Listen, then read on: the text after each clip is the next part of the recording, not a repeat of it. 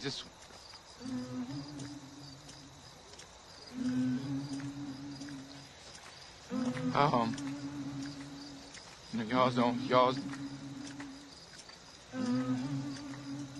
Y'all's the onlyest family I got. Well, that's our family. That's all right. And, I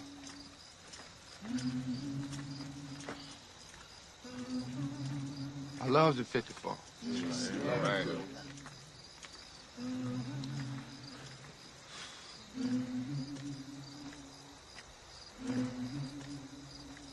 Ain't much a matter what happens tomorrow. But we men, ain't we? Yes, sir. Amen. Amen. Amen. Yes.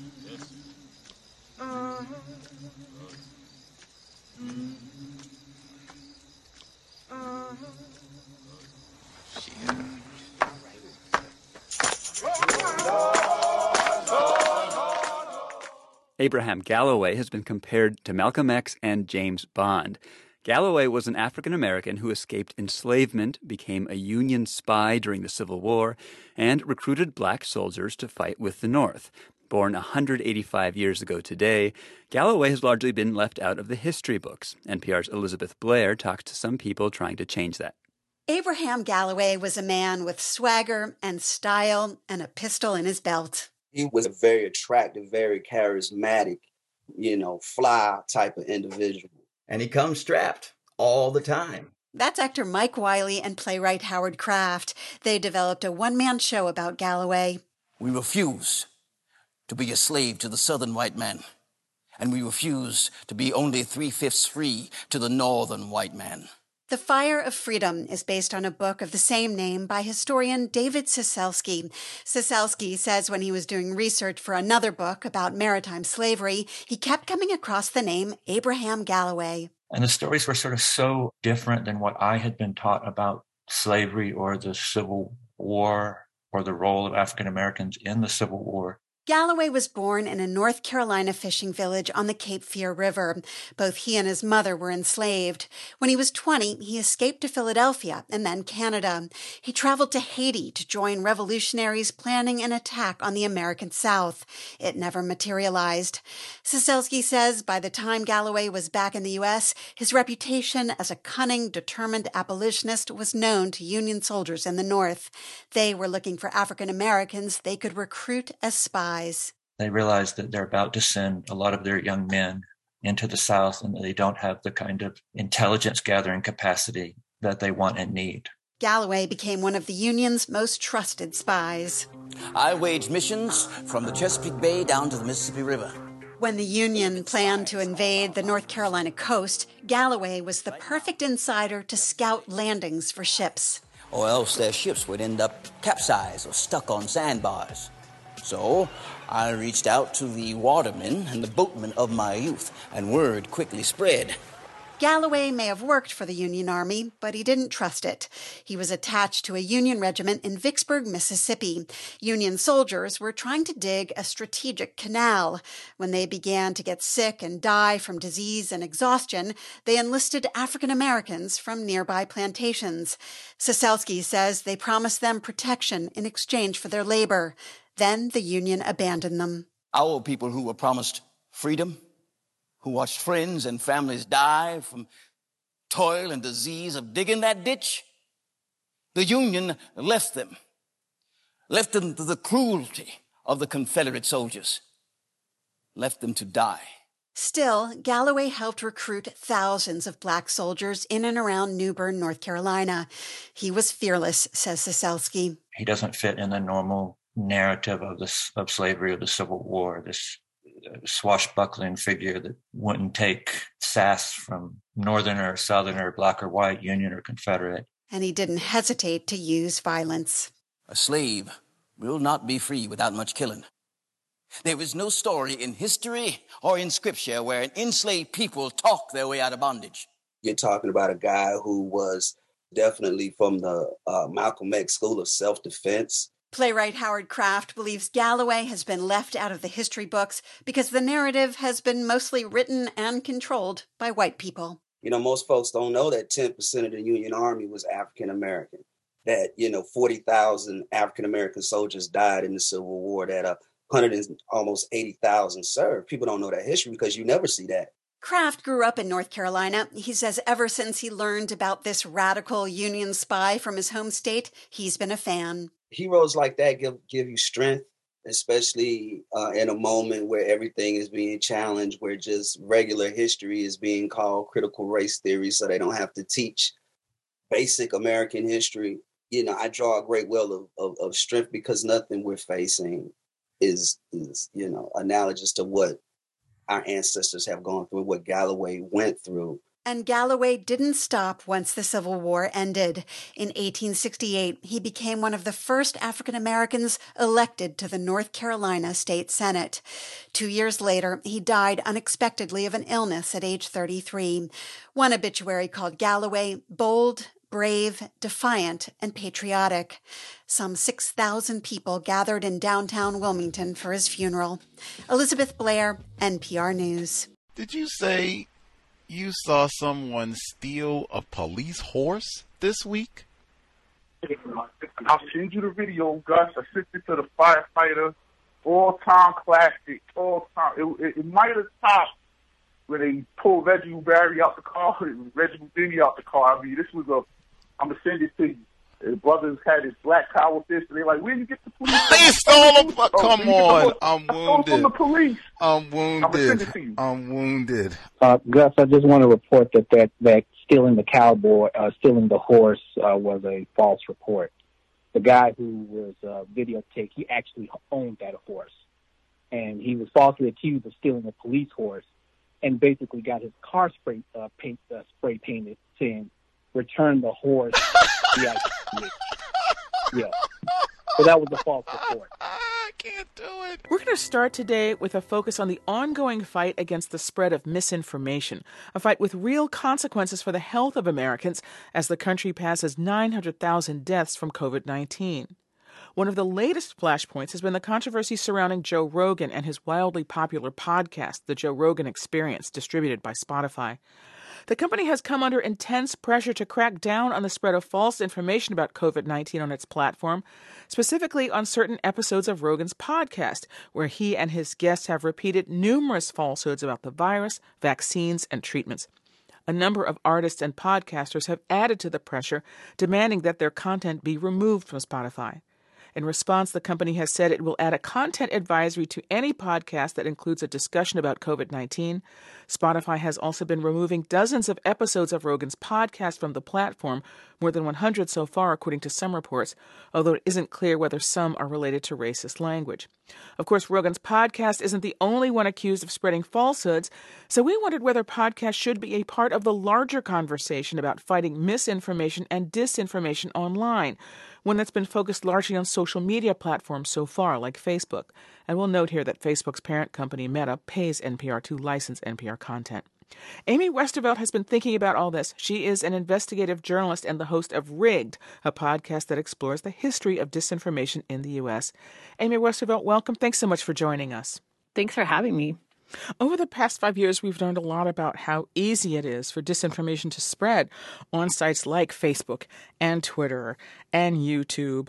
What role have podcasts or are podcasts playing in this? I mean, are they as responsible as those sites when it comes to spreading falsehoods? Because people don't tend to access them in quite the same way. But what do you think about that, since you've been looking at this? Yeah, I think they absolutely are. I think the only difference is the size of the audience, really. You have a smaller number of people are listening to podcasts than consuming, YouTube or going on social media, but they are a real breeding ground for disinformation. And I think that's partly because they are regulated in the exact same way that YouTube and social media are, which is to say not at all. TV and radio, have to abide by FCC guidelines and are somewhat overseen by that regulatory body. But podcasts like social media and YouTube are kind of a Wild West where content is concerned. And, first of all, and there are a lot of them. I mean, it's estimated that there are more than 2 million podcasts. Mm-hmm. And, anybody with a microphone can produce content. So there's been a lot of talk on Capitol Hill about regulating social media, with most of the focus being on, Facebook and Twitter. Has that conversation extended to podcasts at all? And is that even possible? It really hasn't. And I really think it should. I actually feel like podcasts are somewhat unique in that they have this very close cousin in radio, right? So why would podcasts be regulated any differently than radio, particularly podcasts that purport to be informing the public in some fashion?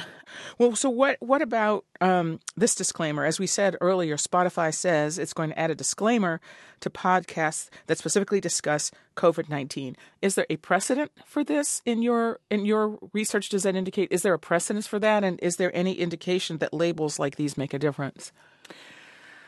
I would rather see something that's like, this is an opinion show. This information has not been vetted, or something like that, than limiting it to COVID. Because I'll tell you, my example of Joe Rogan and disinformation has mostly to do with climate change. He's been a long time regular repeat offender on climate denial, and was one of the people that started the rumor that, the West Coast fires a couple of years ago were, might have been started by environmentalists trying to prove a point about logging. So, again, he's really like a repeat offender on this stuff. And if someone were going on TV and regularly kind of whipping people into a frenzy, I feel like there might be more attention to it. And I'm glad that we're starting to see folks kind of realize the potential for that in the podcast space. And I would like to see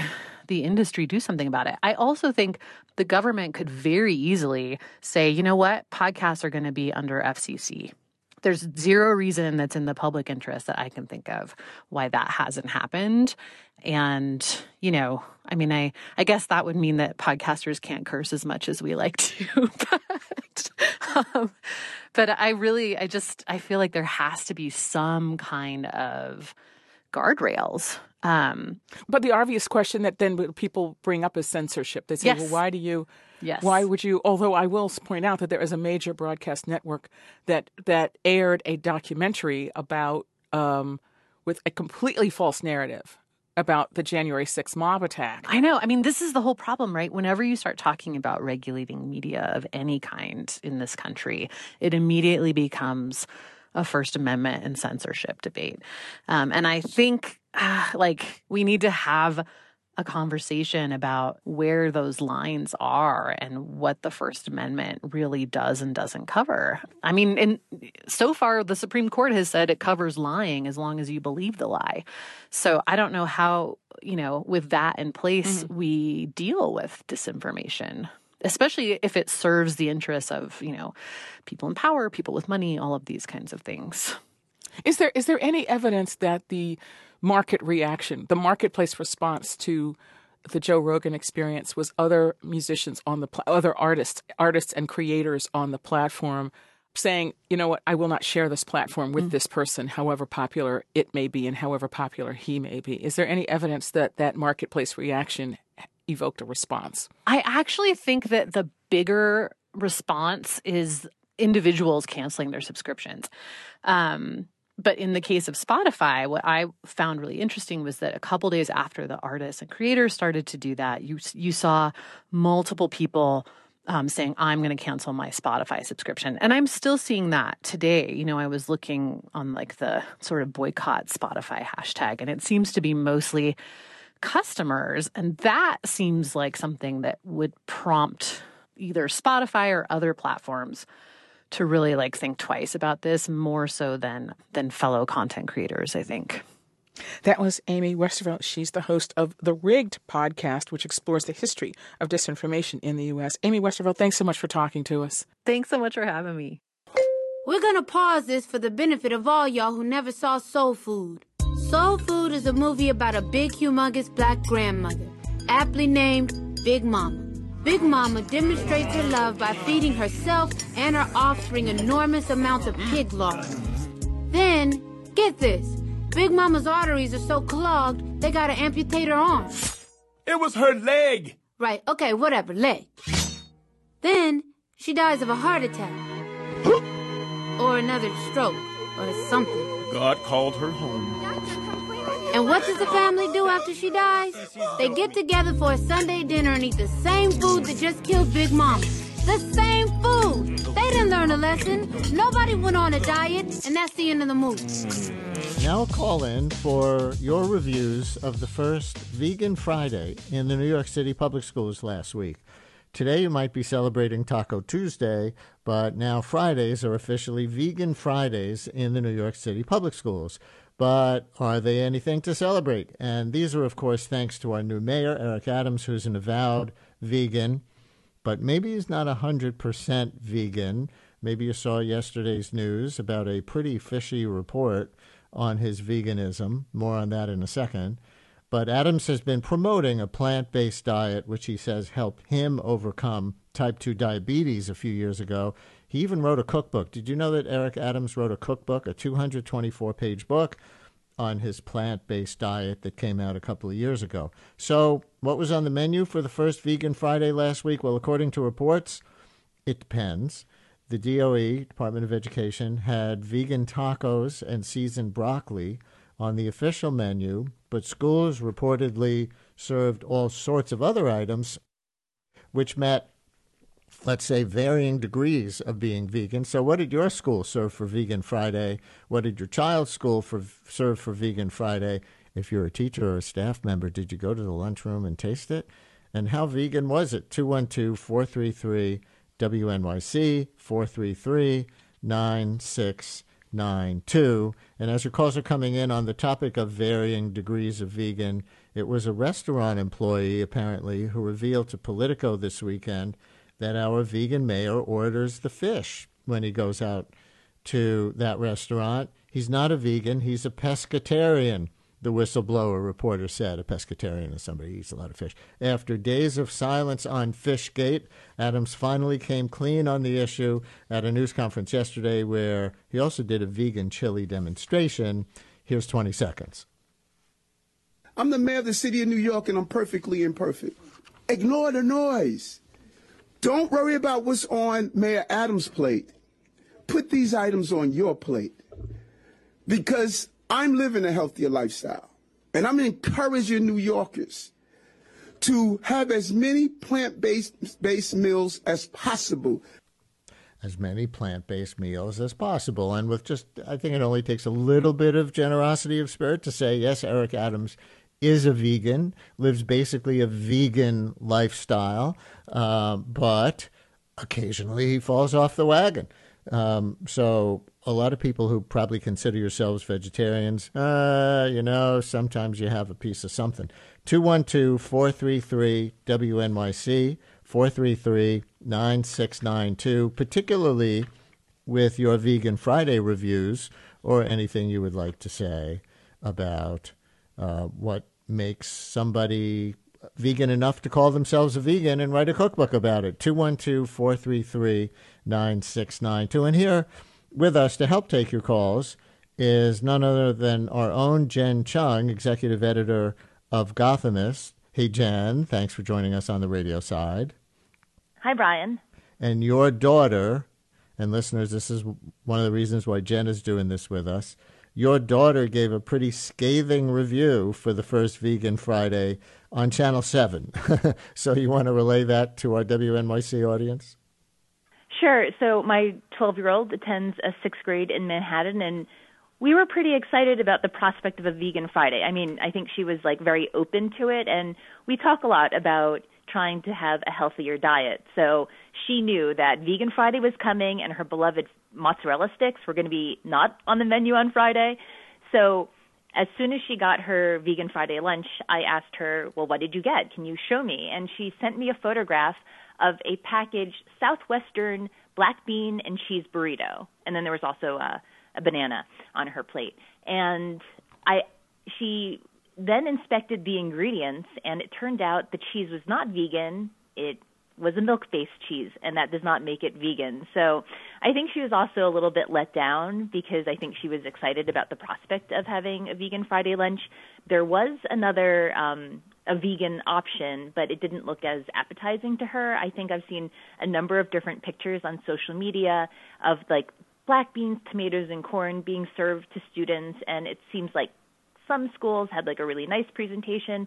I mean, think about what the Department of Education has to do. They have to feed like 930,000 kids every day and like multiple meals and have different options. So I totally understand that the rollout is going to take some time. But, you know, I think we can all get on board with what Mayor Adams is saying about trying to introduce more plant-based, you know, meals into our lives, be healthier, and have a more like conscious way of thinking about things. But, you know, my daughter was very amused that, you know, what was told to her as being like the first vegan Friday lunch was just vegetarian. LaTanya with a child in the school system, I think. LaTanya, you're on WNYC. Hi there. Hi. Just listen to you every day, so thank you. Thank you. I have two kids in this. Thanks. I have two kids in the same public school in Clinton Hill in Brooklyn, and I'm a vegetarian. They both mostly eat vegetarian meals, and both of my kids came home so upset. It was like chickpeas that were runny and green in the taco. And they were like, what was it? The water stained the table. It was pretty awful. And then their school sent a letter letting parents know that most of the kids do not eat lunch. And they needed to make sure that they sent their kids to school with lunch. And so I'm all for Vegan Fridays. I think it's great, but it has to be appetizing. And then I just worry about the kids who, you know, the lower income kids who rely on the school lunch to eat for the day. We have to keep on giving them, you know, an option that they will eat. And veganism does not have to be nasty. Yes. It doesn't have to be LaTanya, nasty. thank you. Thank you so much. And then I just worry about the kids who, you know, the lower income kids who rely on the school lunch to eat for the day. When this school year began, most families sent their children back into classrooms, but not all. Because of lingering COVID concerns, some parents and caregivers enrolled their kids in state or district-run virtual academies. For some low-income families, that decision has come with a consequence they weren't expecting. They're now being cut off from a federal program run by the USDA that helped put food on the table. NPR's Corey Turner explains. That program, called Pandemic EBT, has a terrible name, but to the families it's helped, it was a godsend. Joelle Barron is raising two kids on her own, ages 10 and 12, in Minnetonka, Minnesota. And she says when her kids were home last year, learning remotely, Pandemic EBT was crucial. It provided us the stability of actually being able to feed my kids throughout the whole month. The program began when most schools went virtual in 2020, and Congress and the USDA had a problem: how to reach the millions of kids who depend on free or low-cost meals at school. Their solution? Pandemic EBT, which put the value of those missed meals onto a debit card. Families could then use that card to buy groceries themselves. Barron says it was great until the beginning of this school year, when she decided, in spite of her district's safety efforts, it did not make me feel safe enough to allow my child to go back to school because they were not able to get vaccinated. Barron's daughter also struggles with asthma. So Barron enrolled her kids in their district's virtual academy. But she didn't know that these all-day virtual schools don't qualify for Pandemic EBT. The USDA tells NPR Pandemic EBT was meant to help families whose kids miss school meals because of COVID. But many of these virtual academies have never provided meals. Anti-hunger advocates say these kids are missing meals because if it weren't for COVID, they'd be back in brick-and-mortar schools. This isn't a choice that they're going to virtual academies. They're doing it because they fear for their safety. Rachel Cooper with the nonprofit think tank Every Texan says USDA's position is forcing parents and caregivers to choose between that sense of safety and making sure their kids can eat. Now the most vulnerable kids living in the most vulnerable homes are having to make those decisions, and they're falling into this legal gray zone. Several anti-hunger advocates say USDA is not ill-intentioned here. It's just applying old rules to constantly changing problems. There's no playbook. Lisa Davis is Senior VP of Share Our Strength's No Kid Hungry campaign. And people are trying to figure out what different things mean as they go along, and sometimes they're making the wrong call. And I think this is an example of the wrong call. Joelle Barron worries policymakers don't know what families like hers are now going through. I guess people who are wealthy and well off do not understand the look in your child's eyes when they do not have anything to eat. When asked if her kids would be learning remotely without the pandemic, Barron was quick to answer, of course not. School was a joy for them. Corey Turner, NPR News. As your body grows bigger, your mind must flower. It's great to learn, 'cause knowledge is power. It's Schoolhouse Rockin', the chip off the block of your favorite Schoolhouse Rock. In Oakland, California, where protests are continuing over a proposal by the Oakland Unified School District to close and merge over a dozen schools. Critics say the move would disproportionately affect Black and Latinx students in low-income areas of Oakland. Tonight, the Oakland School Board plans to vote on the closures after nearly 2,000 people logged on to the Oakland Unified School District School Board meeting to give public comment about the closures, including parents, teachers, and students. We're joined now by Moses Omalade. He's a community schools manager at Westlake Middle School in Oakland, part of a group of educators on hunger strike protesting the proposed school closures. Thank you so much for joining us. I am sure you are weak. This is day 8 of the strike. You began on the first day of Black History Month. First, how are you feeling and why are you doing this? Well, thank you for having me, Amy. And before I get in, I would like to invite my ancestors, Yoruba people. I'd love to invite the ancestors of the land that I stand on, the Ohlone land, as well as the ancestors of the land you stand on, the Lenape land. How am I feeling? I'm feeling charged by my community. I'm feeling obviously weak in the body, but the spirit is strong. I'm feeling leveraged to push back against systemic racism that's happening in our communities. Why we're doing this is just very straightforward and clear. Systemic racism has run rampant in our communities for far too long. And this is another one of those times to have community hubs in our neighborhoods be shut down without, or attempted to be shut down without community engagement is just not something that we're going to stand for. And that's what's currently happening. The school board is attempting to close predominantly Black and brown schools without engaging us at all. So we are deciding to push back. We are deciding to make noise and to crowd foul about the reasons in which they're choosing to close our schools, because balancing the budget, especially when it's only 2% of your budget on Black and brown bodies, is not something that's acceptable. And Moses Omalade, the involvement of the students themselves, I understand there have been walkouts at some of the middle schools there. Could you talk about the students themselves standing up on this issue? Yeah, we have been excited to witness students take charge. You know, our students were upset. As you can imagine, during a global pandemic, to be sorting through mental health issues, to be struggling already, and then to be told that your school will be taken away from you, to be told that relationships will be severed, to be told that little siblings you expected to go to your school will no longer go, that you don't have an opportunity to go to the school you desire to. They were upset. So it was very exciting to see them charged up and willing to head into the streets, to let the district know that they won't sit silently by, to take charge and command of their own lives, which is something we've been constantly trying to teach them. And we are teaching young folks that you are allowed to push back on things that you feel are not right. I just want to say something. You know this struggle well. You were involved in one in New Brunswick, New Jersey. For me, well, no. I was talking San Francisco to Juan. State University. I was just talking to Juan Gonzalez in New Brunswick, New Jersey. It sounds eerily similar, Juan. Yes, that was a major school downtown that was being closed by the big hospital chain, a school that was 94% Latino, and they wanted to expand, so they just closed down the school with despite hundreds of parents and students protesting. So, and this has been happening. It happened in New York City when under Bloomberg 25 schools were closed. It happened in Chicago under Rahm Emanuel. So it's been a process in all these major cities now of this. What is the argument that the Oakland school board says why they have to close these schools?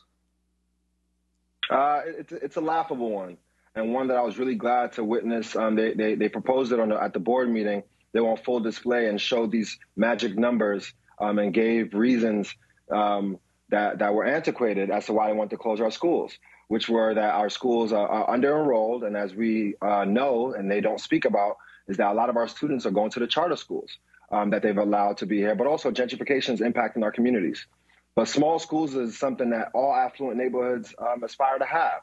So why do we not deserve small schools?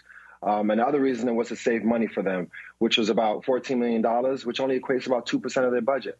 There are about many other options they can choose as to how to save this money versus using Black and brown bodies and taking away community hubs that have been in our communities for over 150 years. At the stroke of a pen or at the click of a Zoom button. Moses Omalade, the vote is tonight. I mean, it is astounding that 2,000 people logged into the school board meeting. What exactly is being voted on? Just simply whether the schools will close?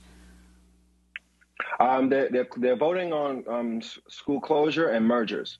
And what that means is they've chosen that certain schools they would like to merge and put them together. And then the year after that, they'll dissolve and become one school. So that will be voted on tonight, and chances are we are very clear that what they're going to do is the divide and conquer tactic, which they've used for a long time, take some schools off that list so those schools will quiet down and allow the others to close. But right now, we're not stopping. This movement is no school closures at all and no mergers at all. So Sanche and I will be on this until they decide to inject some humanity into the process by which they choose to close schools and engage with our community about these choices. And what's your assessment of the political leadership of Oakland in the face of this? Are they 100% behind this, or can they be moved to pressure the school board? They can be moved. I mean, I think anyone can be moved. We're humans. At the end of the day, it's been laughable, their approach so far. They have not come out to see us. Gavin Newsom hasn't come out to see us, and we've demanded that many times over. We've asked Tony Thurmond to come out. We've asked the board to come and speak with us. And the mayor has come out and said, yes, they deserve to close these schools, Mayor Libby Schaaf, and has yet to actually provide proper reasoning. We have no numbers. Anyone looking at these numbers will kind of laugh at it. So leadership in Oakland, in the state of California, have been laughable so far. But we, have open hearts and love and desire to meet and sit with them and break bread with them, ideally someday, and talk about the reasons why our communities need to stay open. We want to thank you so much for being with us, and we'll report tomorrow on what happens in the school board vote tonight, which I believe is 6 o'clock Pacific time, 9 o'clock our time on the East Coast. Moses Omalade is a community schools manager at Westlake Middle School, part of a group of educators on hunger strike protesting the Oakland Unified School District's proposal to close or merge over a dozen schools. This is day 8 of the strike.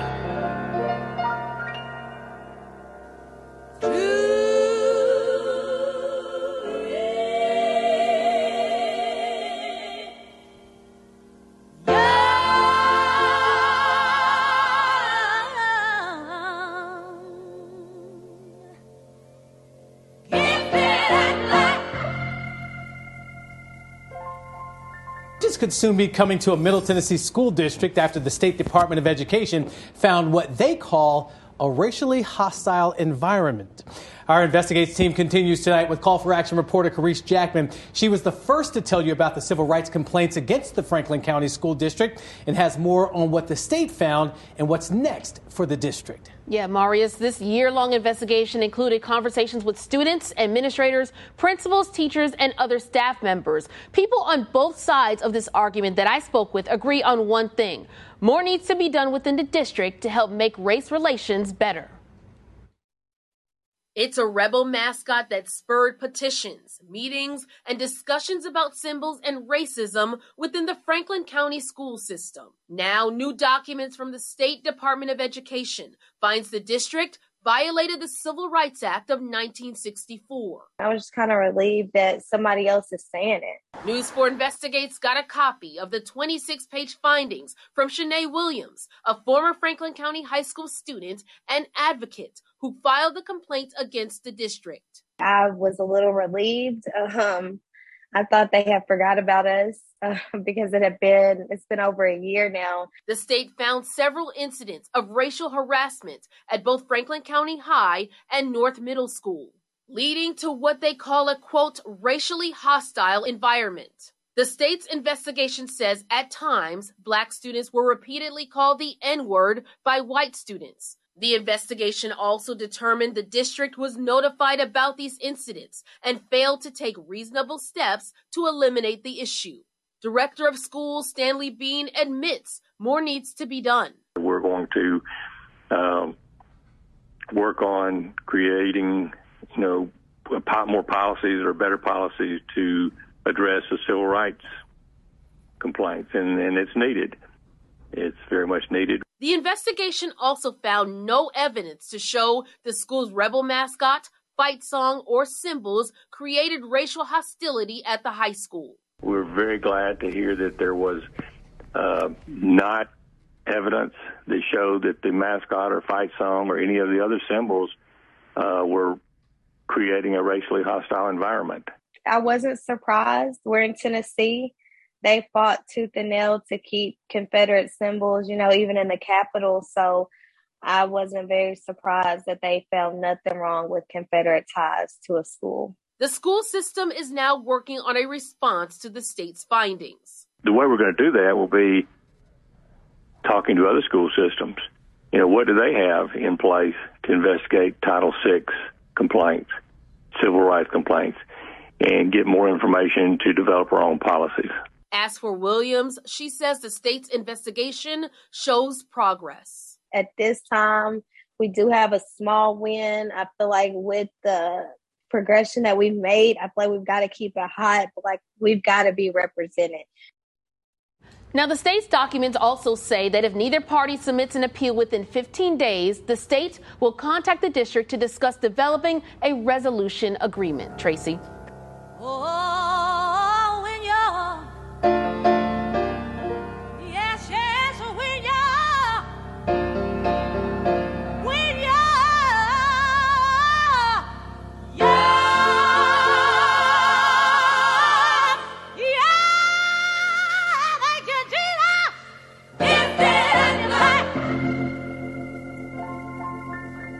New for you right now, a high school basketball team from Colchester is under fire after several of their fans allegedly yelled racist remarks to their opponents.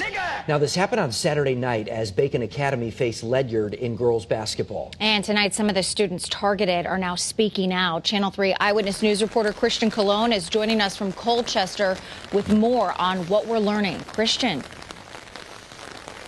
Mark, Aaron, students and parents say that fans from the Bacon Academy went to the game and they also called them the N-word during a game. Police got involved. Eventually, some people were escorted out. And tonight, parents say they want the team suspended and to face the consequences. It was a Saturday night girls basketball game, Ledyard High School versus Bacon Academy. As time ran out, the commotion reportedly escalated. She was crying and she was trying to tell me something, but I didn't understand her. Nicole Walker, a senior player at Ledyard, told her mom that people visiting with Bacon Academy yelled the N-word at her team. What happened to us was a hate crime. And people are saying that word is just a bad word. It's not just that. It's literally a word that put Black people literally used against us for years, and calling us that is the most disrespectful thing you could do. Nicole says her team is still shaken. Her superintendent says several adults with Bacon Academy exhibited unacceptable behaviors. Eventually, one adult was escorted out. In a statement, he adds, "We will continue to investigate, and those identified will be notified that they are banned from facilities and are not welcome." This word is hateful towards any individual, okay? And there's never a word I in team. When they said that to those young ladies going to the locker room, it affected everyone. In a statement, the Colchester superintendent says they are investigating the inappropriate comments and negative behavior, adding the school system has no tolerance for any abusive behavior directed at our students or students from other schools. I've seen the coach do it. I've seen the players do it. Just say blatant racist things towards us. And I've been playing on the basketball team for 4 years. And the Connecticut Interscholastic Athletic Conference says they have not been contacted by either schools.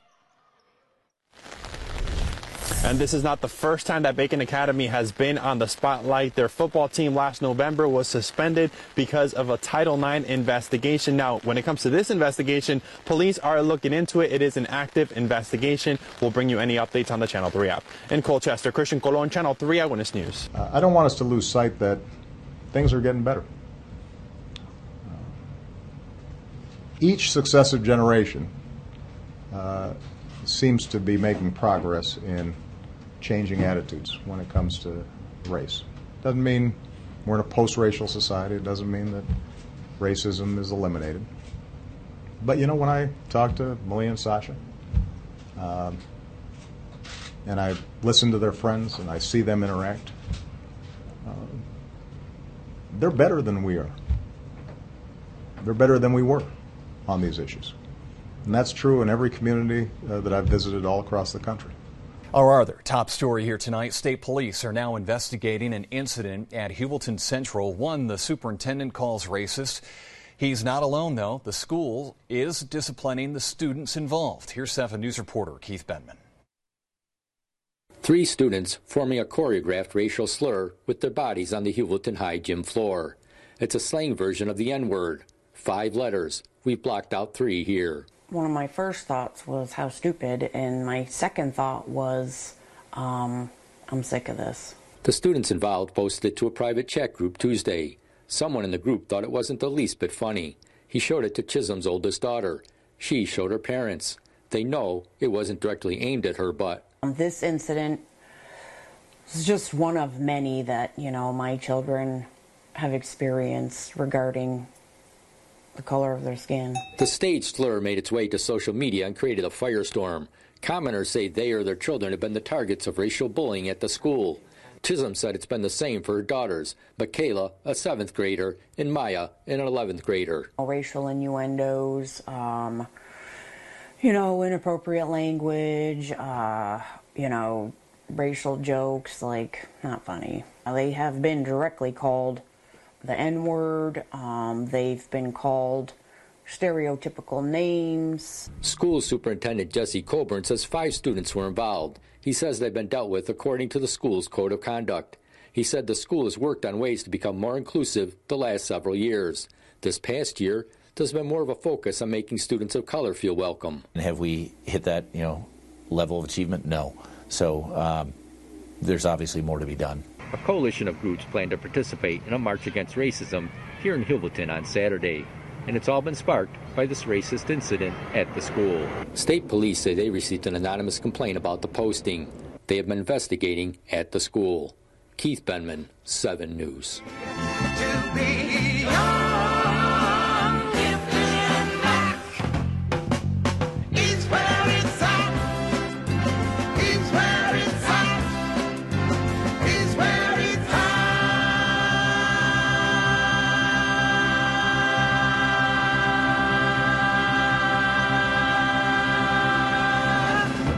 Classes were called off at Atlanta's Spelman College today after that school received its 3rd bomb threat. This was the first time, though, that Spelman stopped students from actually going to class. It comes on the same day the Southern Poverty Law Center held a panel to discuss what it calls abhorrent acts of hate. More than a dozen similar threats have been made against other historically black colleges and universities in recent weeks. Michelle Asha Cooper is Deputy Assistant Secretary for Higher Education Programs at the Federal Department of Education. She was on the SPLC panel today, and we spoke earlier. I asked her about the federal perspective on the recent threats. The threats are now ongoing for the last month. The first threat came in on January 3rd, and then we continued to have threats, a few more throughout the month of January. And then on the first day of Black History Month, which was February 1st, we saw many colleges received these bomb threats. And now today here, we hear about what happened at Spelman College. And, as we've said before, this interruption to learning is unacceptable. And we think that these are actions that are being done to incite fear and to intimidate. And for our part here at the Department of Education, we do not condone these actions. We actually condemn them. And we will continue to do everything that we can to work with the Department of Homeland Security, the Departments of Justice, and FBI to make sure that those involved are brought to justice and that the college leaders can continue to do what they desire to do and what they do best, which is educate their students and serve their community. And when you say continue to do everything that you can, what can the U.S. Department of Education do in light of this? Yeah, well, what we're doing is partnering with those agencies that are most adept at dealing with these kinds of security threats, and that is the Department of Homeland Security and the FBI. And so we will continue to work closely with them. Back in January, when these instances first came to light, Secretary of Education, Secretary Miguel Cardona, and Secretary Mayorkas from the Department of Homeland Security hosted a briefing with HBCU presidents. And during that briefing, they shared information on grant programs, training resources, and other tools that are available to HBCUs to strengthen campus safety and security.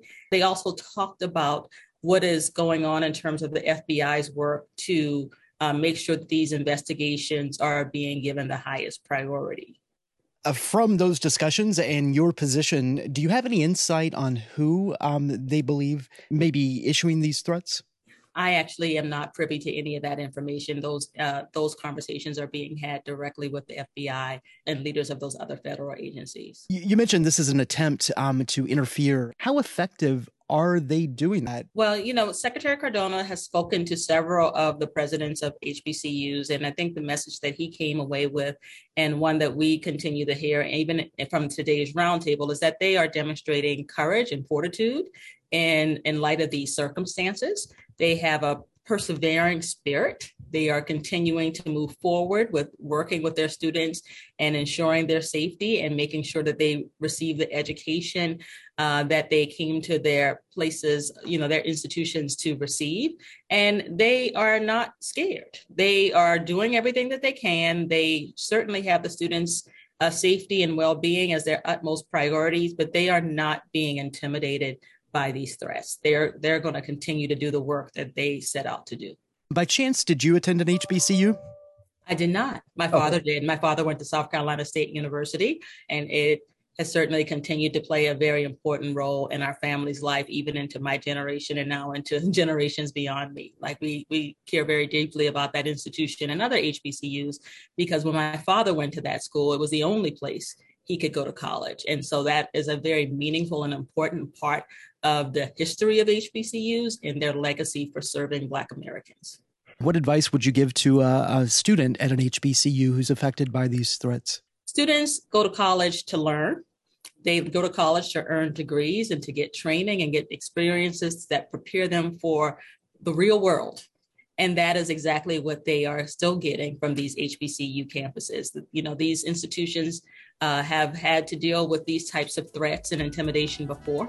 This is a part of the legacy, unfortunately, for many HBCUs and Black America in particular. It is an unfortunate part of America's history. And so what I would say to these students is you keep doing what you came to that institution to do. That was Michelle Asha Cooper, Deputy Assistant Secretary for Higher Education Programs at the U.S. Department of Education. Early reports from the FBI suggest 6 minors carried out the bomb threats at HBCUs across the country, including Florida's Bethune-Cookman and Edward Waters Universities.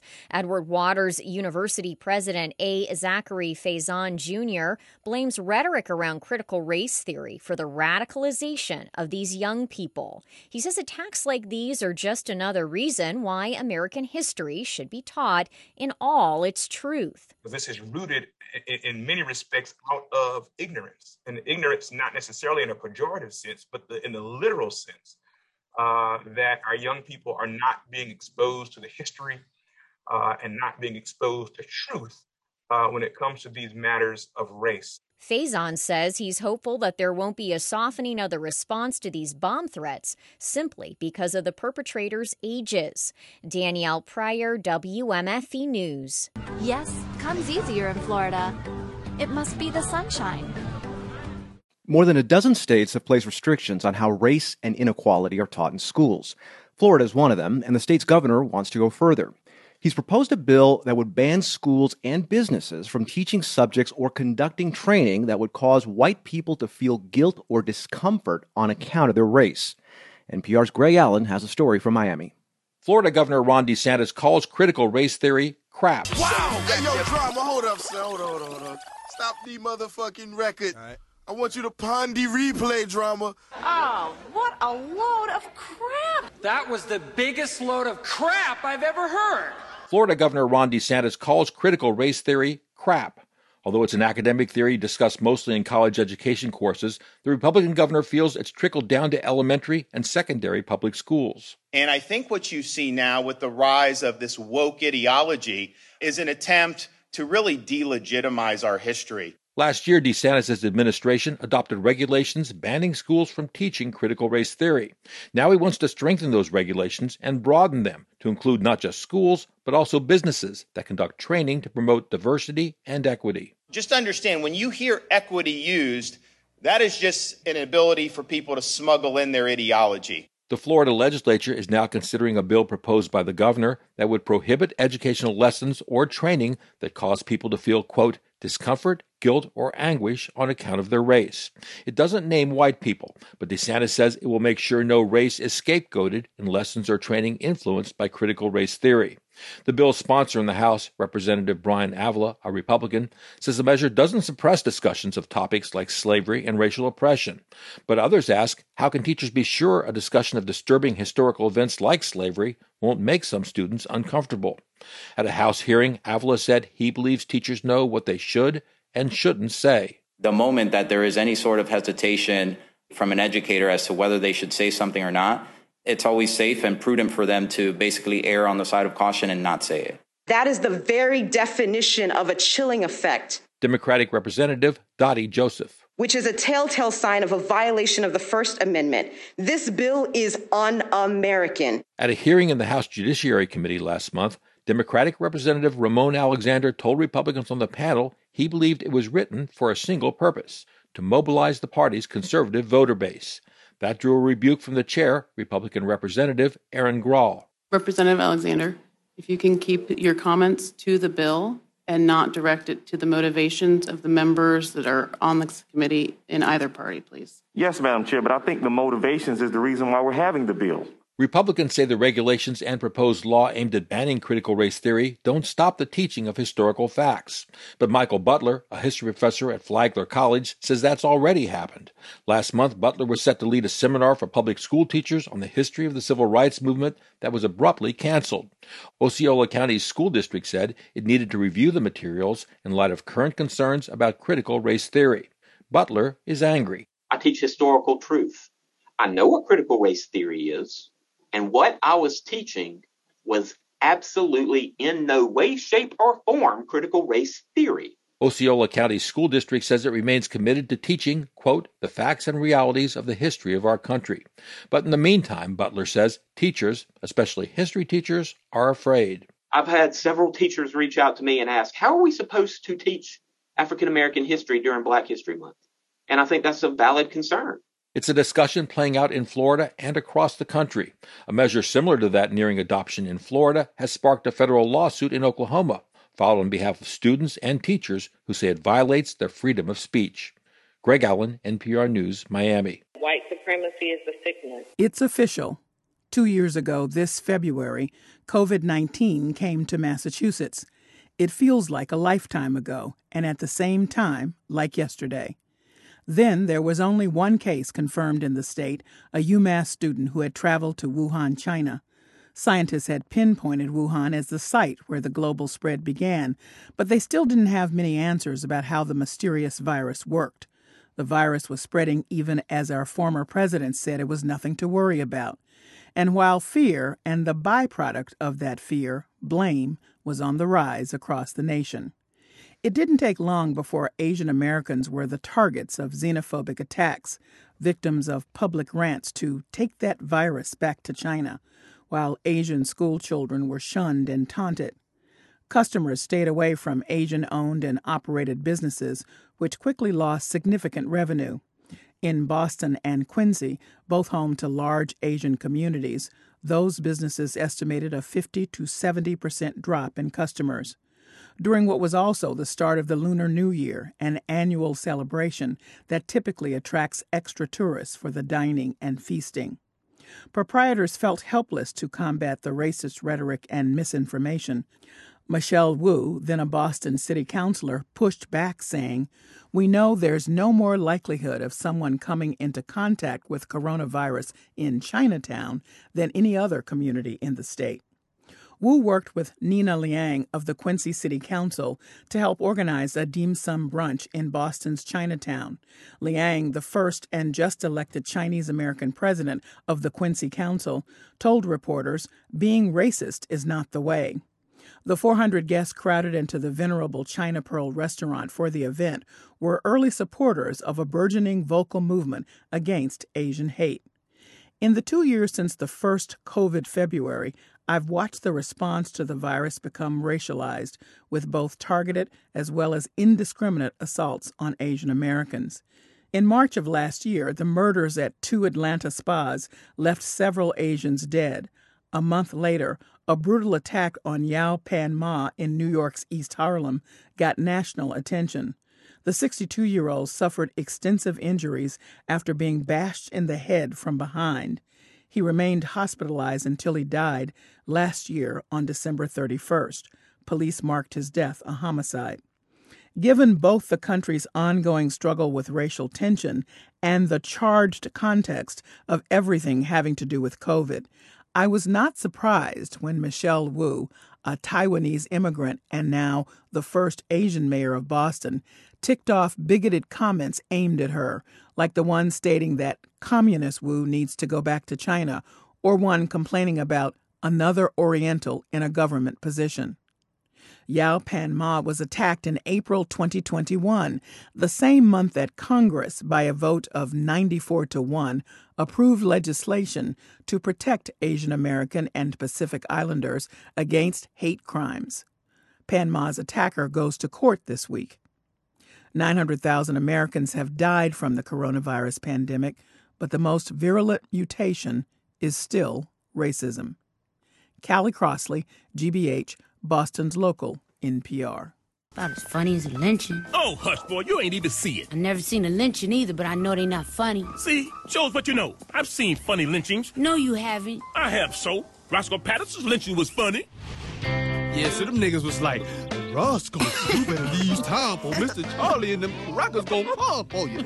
I'm like, man, fuck these crackers, man. It's Roscoe Patterson. Nigga, I don't give a fuck. I just don't give a fuck. You know what I'm saying? White man can eat a dick.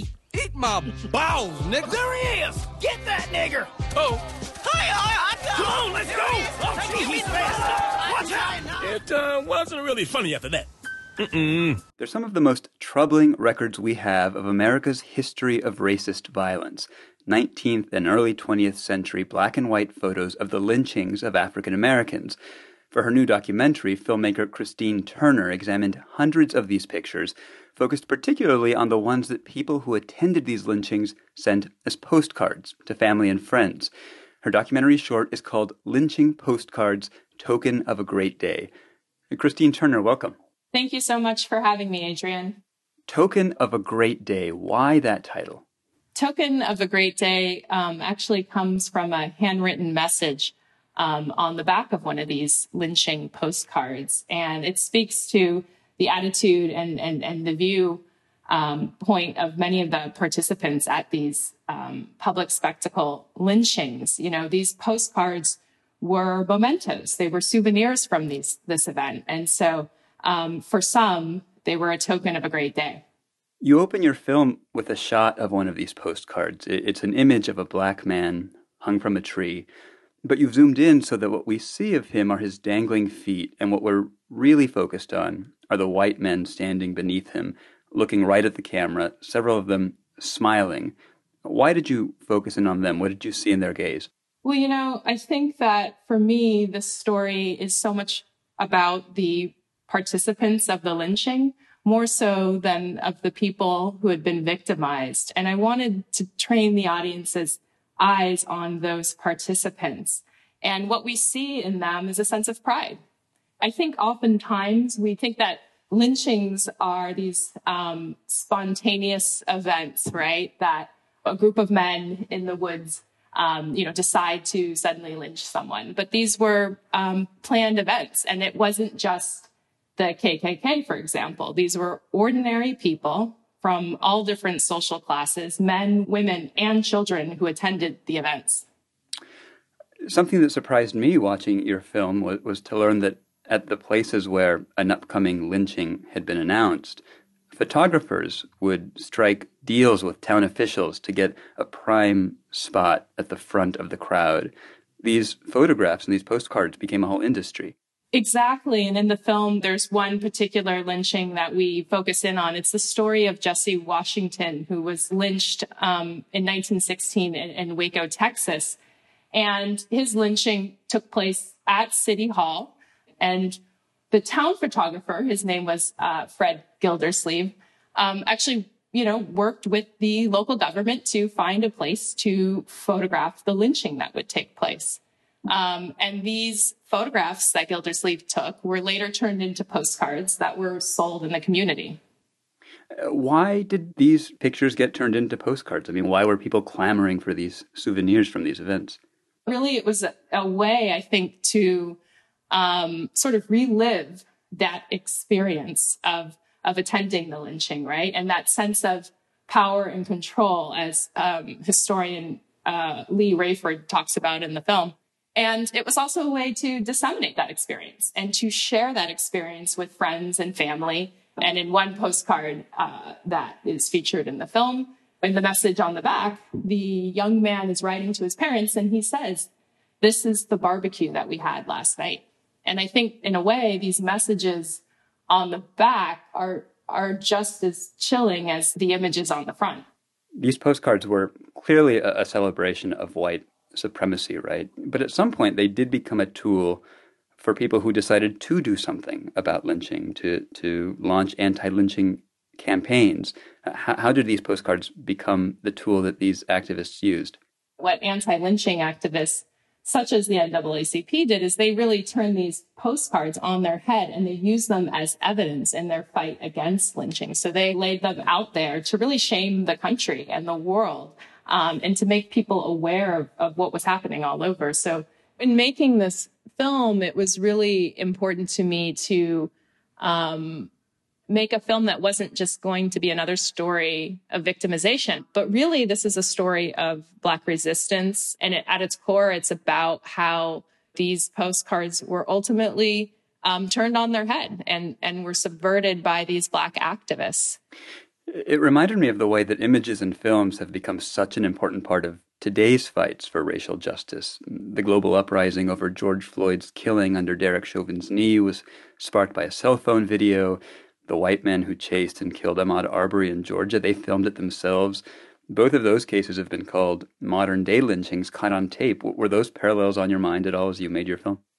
Absolutely. I mean, I was thinking a lot about Ahmaud Arbery's murder and the way in which it was captured on video by the murderers, and then how that video was later used against them. And I think for me, I was hoping that this film could help sort of lay out this lineage and this history, and give us a better understanding of what might be occurring today.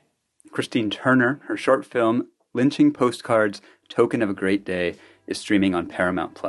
Christine Turner, thanks for joining us. Thanks so much for having me. Gus T. So the setup for this next segment, this is a report from the Chicago Tribune, 1985, from Black male journalist Clarence Page. His report, Black Anger in Atlanta. James Baldwin looks at things not seen. He's writing specifically about Wayne Williams and the so-called Atlanta child murders. And this is a review of James Baldwin's book, Evidence of Things Not Seen. I'm just reading a quick paragraph. Mr. Page writes, Lord, the New South, do not come down here looking for it, Baldwin wrote bitterly, describing how whites flee the city too busy to hate every evening by way of the bristling system of freeways known as Ring Around the Congo, or by means of the Rapid Transit System, MARTA, which translates as Moving Africans Rapidly Through Atlanta. When I say we are, you say legacy. We are. Legacy. We are. Legacy. We are. John Taylor remembers standing on a street corner 2 decades ago, not far from the West End MARTA station, demonstrating for more public transit options, or as he calls it, a good, fair ride. Good God, can we please make sure that 20 years from now, we're talking about how we have a good, fair ride? Thank you. Taylor is with the nonprofit group Black Male Initiative. He was among dozens who rallied recently to mark Transit Equity Day, observed each year on the birthday of civil rights pioneer Rosa Parks. Taylor and many others are calling for upgrades to MARTA inside the perimeter and the expansion of public transportation beyond it. They want residents of Clayton, South DeKalb, Gwinnett, and Cobb to have an efficient way to commute to the city for work. Rita Scott, who chairs MARTA's board of directors, says the agency continues exploring ways to make that happen. Public transit is the key to every community thriving. So that's what we plan to do long term, is to make sure that everyone that needs access to public transit has it. Scott and others are hopeful that newly available federal dollars will help MARTA continue to expand. Atlanta's new city council president, Doug Shipman, says that money can help inside the city too, including the introduction of a fleet of electric buses. And so I think those infrastructure dollars will allow us to make some of those capital investments that really can change the way that transit works in Atlanta. Georgia Congressman Hank Johnson, meanwhile, is pressing state and federal transportation leaders to rethink plans to expand the 285 I-20 interchange east of Atlanta. He favors extending heavy rail service to the area instead. Emil Moffat, WABE News. I watched a white riot in Portland, Oregon on television the other night.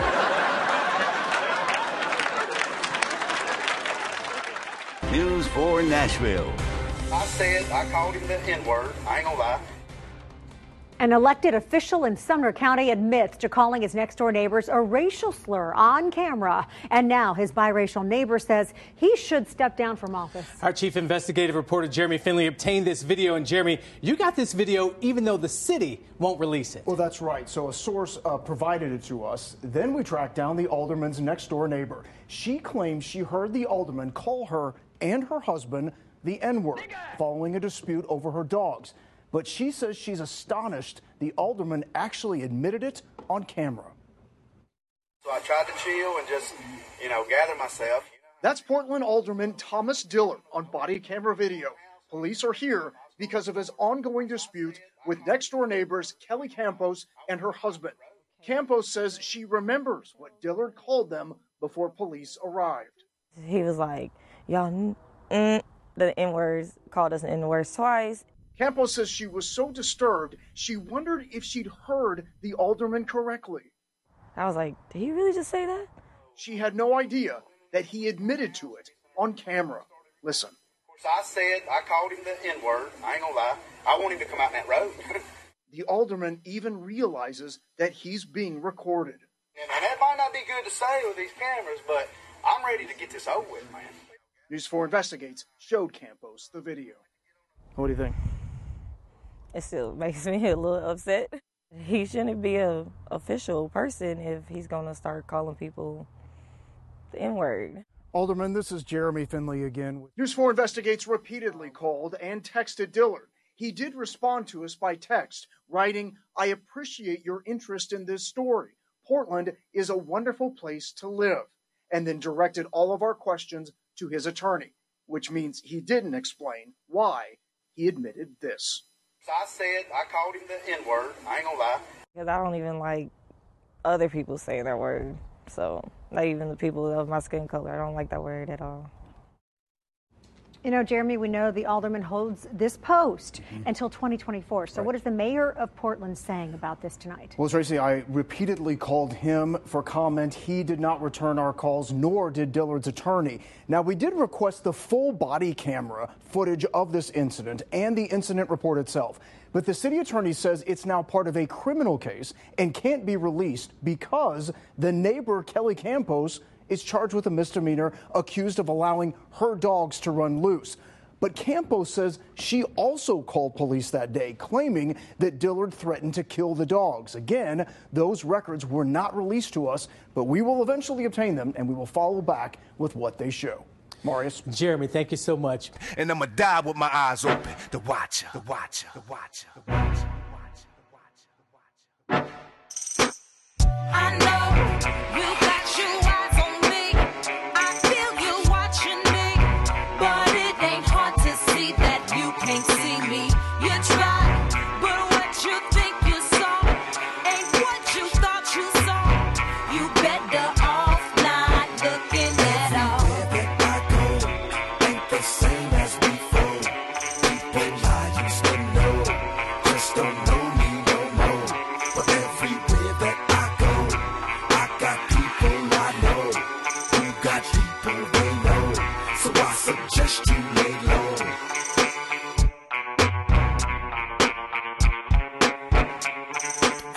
Hashtag read the blueprint. That's what we're inviting you to do in a Brian Lehrer Show reading project. Read the blueprint. What's this? Well, Mayor Eric Adams has urged the public to not just talk about the most hot-button items in his blueprint to end gun violence, but to read the actual blueprint in its entirety. And as it happens, its entirety is only 15 pages of large font print, and really just 13 if you take away the cover sheet and the table of contents. And it's clearly sectioned with headings for the different proposals. It's formatted like a press release, so people like me in the media who read a lot of dense stuff every day can find it very organized and clear. So I've read the blueprint, and we're taking up the challenge in a bigger way. This time it's on the very short section of the blueprint called Using New Technology to Identify Suspects and Those Carrying Guns. It says, it's just 2 sentences, it says, NYPD will explore the responsible use of new technologies and software to identify dangerous individuals and those carrying weapons. This technology will not be the sole means to make arrests, but as another tool as part of larger case-building efforts. That's from the blueprint. And here's Mayor Adams on this show last Friday on a major part of that. He does not like metal detectors at schools. Interesting that he was sort of what some people might call to the left of Mayor de Blasio on that, with the crime and gun shooting, the guns and shooting spike last year. De Blasio reinstituted some metal detector programs at high schools that had been taken down. But Eric Adams thinks they're demeaning and create an atmosphere of suspicion rather than encouragement at school. So he said this on last Friday's show. You know, technology must match public safety within the civil liberties that we have. And there is amazing technology out there right now that's not as intrusive, such as the searching people when they walk in schools. Some of those are really intimidating devices that you see. They're nondescript technologies that are available that would allow you to determine based on mass and other specifics. So Mayor Adams here on Friday, interesting. But it's the other part of his technology proposal that's the most controversial, using facial recognition technology to identify people suspected of carrying illegal guns. Here's the mayor on that at a press briefing on January 24th. We will also move forward on using the latest in technology to identify problems, follow up on leads, and collect evidence. From facial recognition technology to new tools that can spot those carrying weapons, we will use every available method to keep our people safe. The mayor last month. Now, an article about this on Politico reminds us that there have been at least 6 lawsuits against the NYPD's use of facial recognition technology already, pre-Eric Adams, and there have been documented instances of it leading to wrongful arrests, at least in other cities. A number of cities have banned its use altogether. New York has not. The NYPD says it's been effectively and legally used here to solve murders, rapes, and other crimes. So let's have that conversation. Our guest for this is a critic of facial recognition technology who was quoted in the Politico piece and who's been on the show before, Albert Fox Kahn, founder of the group known as STOP, the Surveillance Technology Oversight Project. His bio page says he is also a practitioner in residence at the NYU Law School Information Law Institute and a fellow at the Yale Law School Information Society Project, and that he started STOP, the Surveillance Technology Oversight Project, with the belief that local surveillance is an unprecedented threat to public safety, equity, and democracy. Albert, thanks for coming on. Welcome back to WNYC. Thank you for having me back, Brian. So in addition to the clip of Adams that we played, the mayor is also quoted saying last month, if you're on Facebook, Instagram, Twitter, the police looking for illegal weapon suspects can see who you are without violating the rights of people, unquote. So what's wrong with that, in your opinion, if they're trying to get illegal guns off the street? Well, I think it's the same theme that we heard from Professor Butler in the last segment. You know, we hear this promise that, you know, technology will give us a kinder, gentler digital stop and frisk. It'll give us a magical way to use facial recognition to find people with guns and to spare those who are innocent. But the reality is this technology is biased, it's error prone, it's invasive. And when it does work, it can be used to systematically target communities that have long been in the crosshairs of NYPD surveillance, whether it's political protesters, whether it's Muslim New Yorkers, or whether it's Black-led movements such as the facial recognition surveillance of BLM groups. So this is just too powerful to be allowed to be used.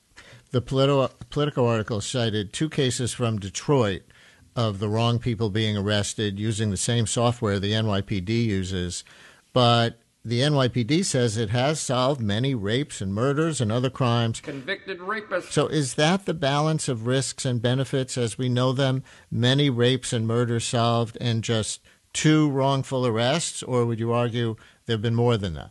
Well, we can't have oversight by press release because we want to know what the data is. We've actually demanded under New York's public record law to know what is the NYPD's data on whether this tool works, whether it's effective, whether it is biased against Black and brown New Yorkers. And they have said under oath, I'm quoting verbatim, the department does not have records relating to the accuracy and bias of the department's facial recognition. So they're saying under oath in court, they don't know if this works.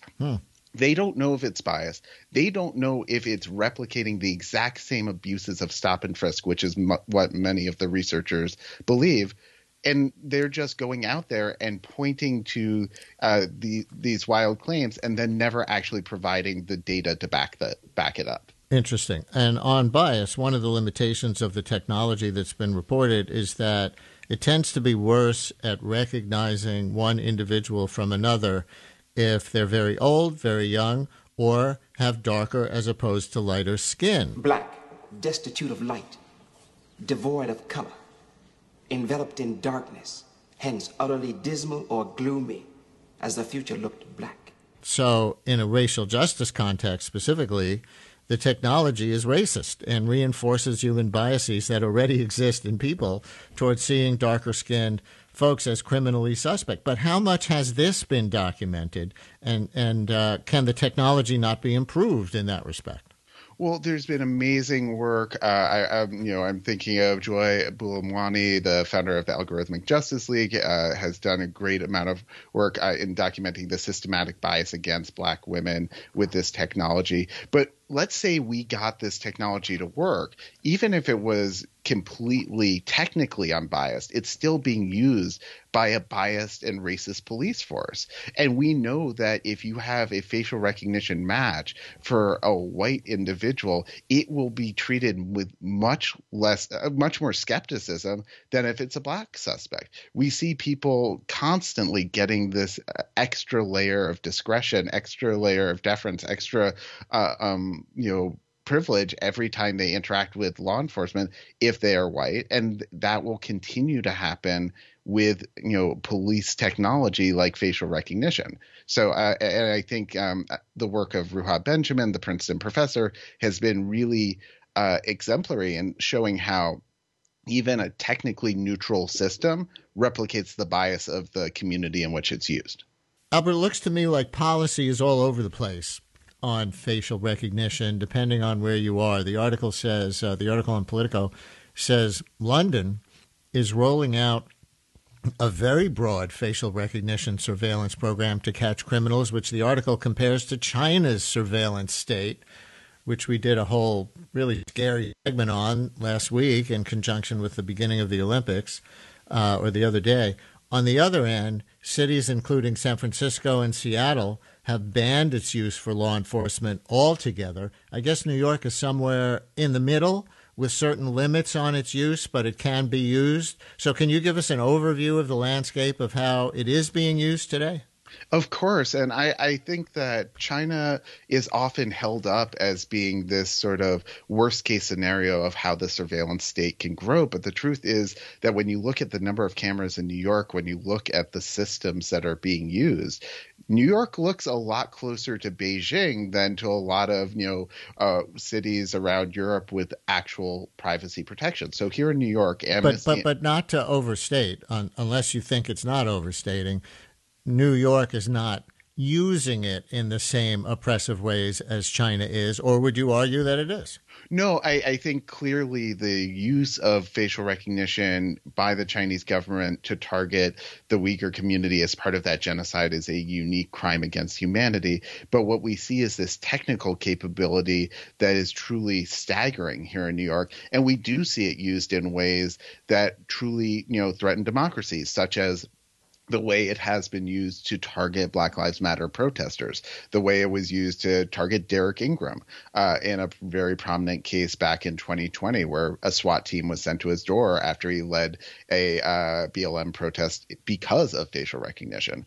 But here in the city, thanks to the work of Amnesty International, we know that the NYPD has more than 10,000 cameras in public places and that have been installed to track New Yorkers. And all of those feed into the city's real-time crime center. But on top of that, we have tens of thousands of private cameras, which are linked into the city through our domain awareness system. And so that has given the city this massive pool of video images to scour with facial recognition. Currently, the most recent year we have data for was more than 10,000 searches per year. And this can be used for anything. It can be used for graffiti. It can be used for shoplifting. It can be used for the most, minor of crimes. And we see this, really troubling pattern where historically they haven't just taken an image as they see it on CCTV and run it through facial recognition. They'll Photoshop it.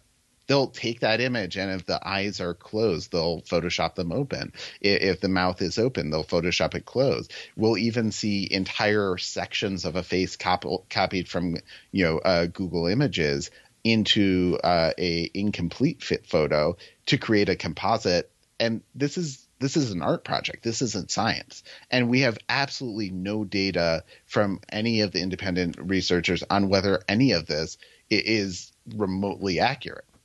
Few more minutes digging into this part of Mayor Adams' blueprint to end gun violence, the technology to identify suspects and those carrying guns portion, focusing on the controversial use that's already going on in New York of facial recognition technology with a critic. This is a point of view segment. We're hearing a critic of facial recognition, Albert Fox-Cahn, founder of the group known as STOP, the Surveillance Technology Oversight Project.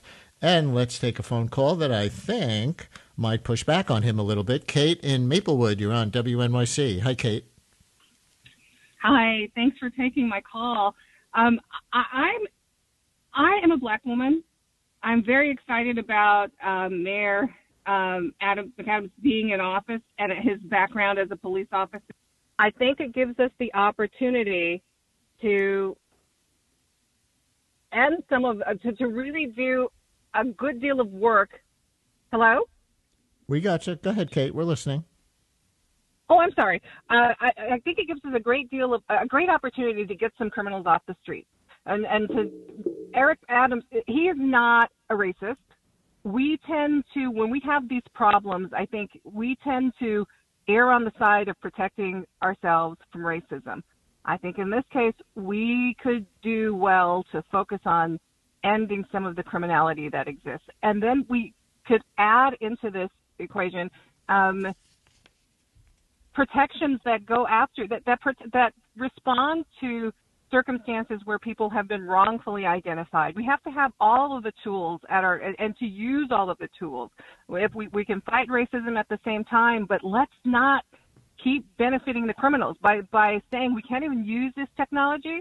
We give more opportunities for people who keep killing and raping. Convicted rapist. Horton fled, kidnapped a young couple, stabbing the man and repeatedly raping his girlfriend. Killing and raping and stealing to continue doing what they do.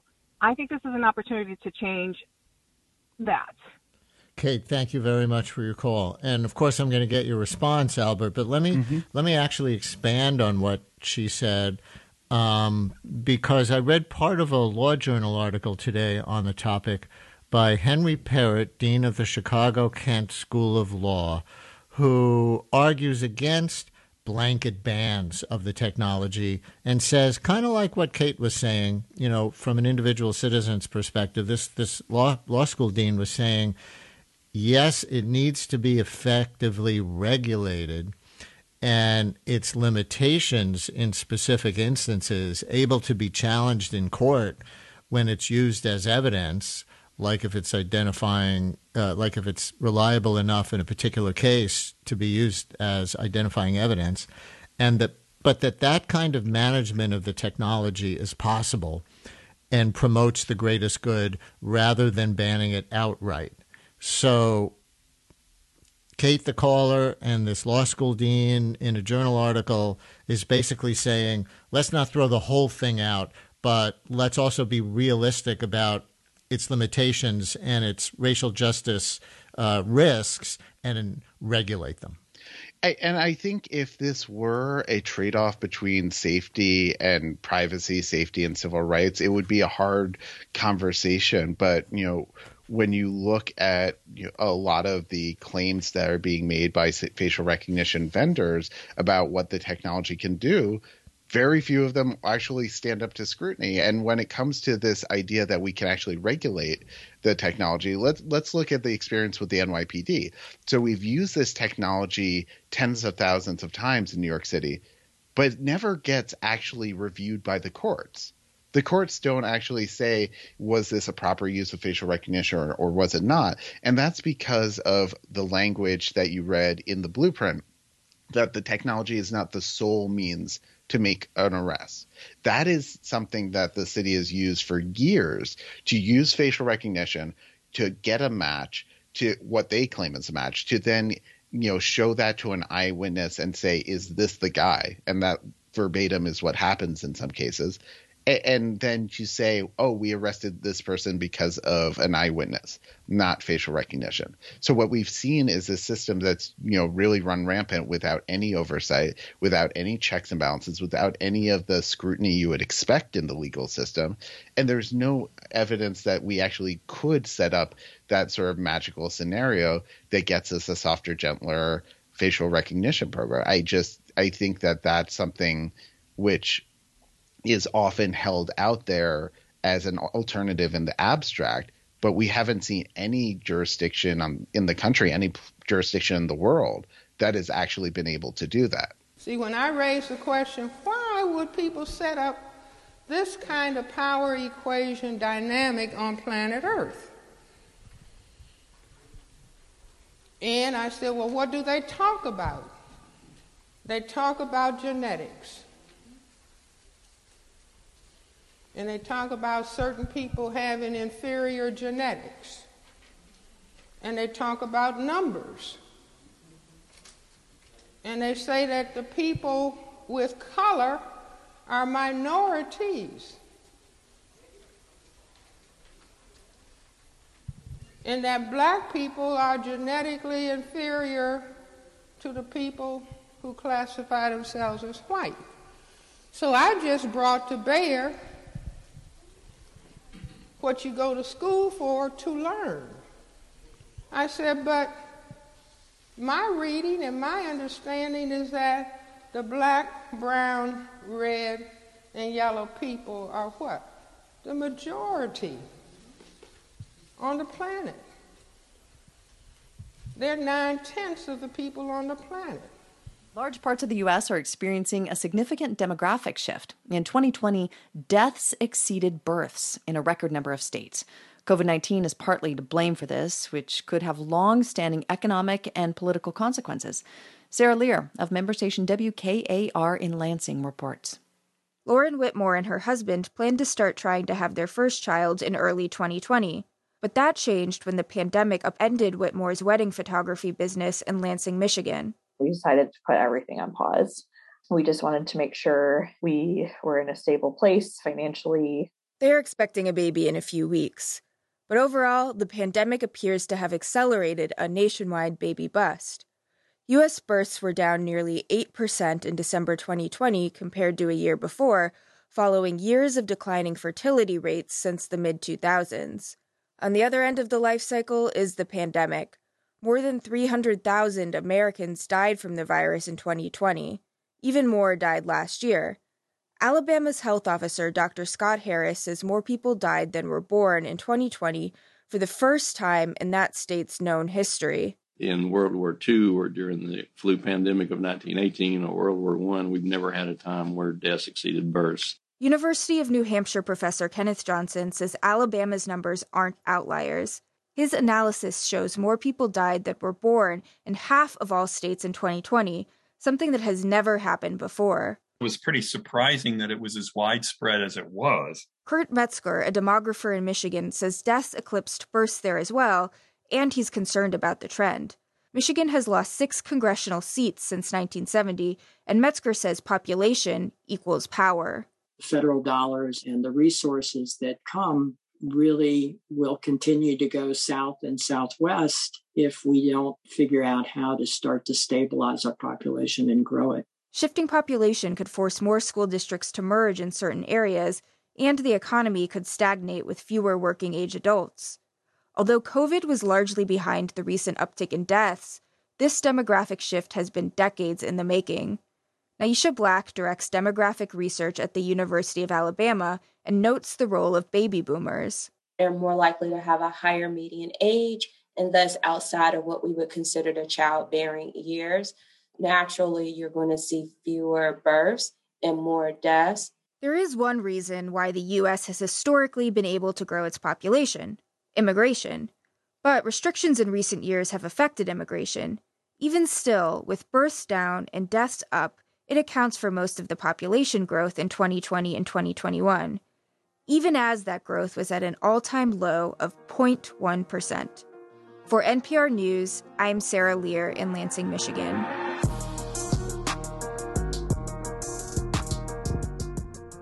Context of white supremacy. Gus T. Renegade in for another broadcast, hopefully to share constructive information on the system of white supremacy. Today's date, Saturday, February 12, 2022. So I have been told. Hope you are matriculating through Black History Month safely, constructively. This is our weekly compensatory call-in. Dial in if you have thoughts, observations. The number 720-716-7300. The code 564-943 pound. Press star 61 if you would like to participate. Number again, 720-716-7300. The code 564-943 pound. Press star 61 if you would like to participate. Few things to share before we get started. One, we are listener supported, counter-racist radio. Visit the blog racism-notes.blogspot.com. racism-notes.blogspot.com. PayPal button is in the top right corner. Directly beneath PayPal, you'll see the links for Cash.app, Venmo, as well as PayPal, all right there. The link for Cash App is cash.app/$, the cows. Enormous gratitude to all the folks who have kept the context of white supremacy on the air. It'll be 13 years if we make it 9 days next Monday. Hopefully more constructive than not over that time. Again, enormous gratitude to all the folks who could have invested their time and energy elsewhere, other platforms or other projects, or saving it for, toilet paper, investments, all that sort of thing. Hopefully we have remained worthy of your time and energy. You can also hit our Amazon wish list. It is linked at the blog. It is listed at Amazon under Gus T. Renegade. Again, enormous thanks to all the investors who have nabbed an item or 3 from the wish list. Hopefully the cows has provided accurate, constructive information on what white supremacy racism is, how it works.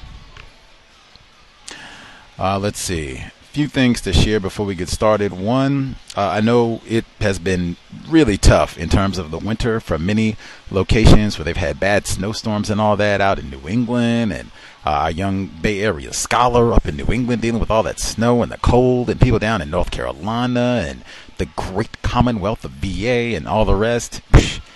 It was 55 degrees in Seattle today. The ducks were frisky. The park was congested. So many people out, you couldn't even get a free spot to stand and appreciate all the sun. I went out and sunbathed to put the audio segments together. Just a glorious day. It's supposed to be the same thing tomorrow, where tomorrow is the type of day in Seattle where you could pick ooh, do I want to go to the beach?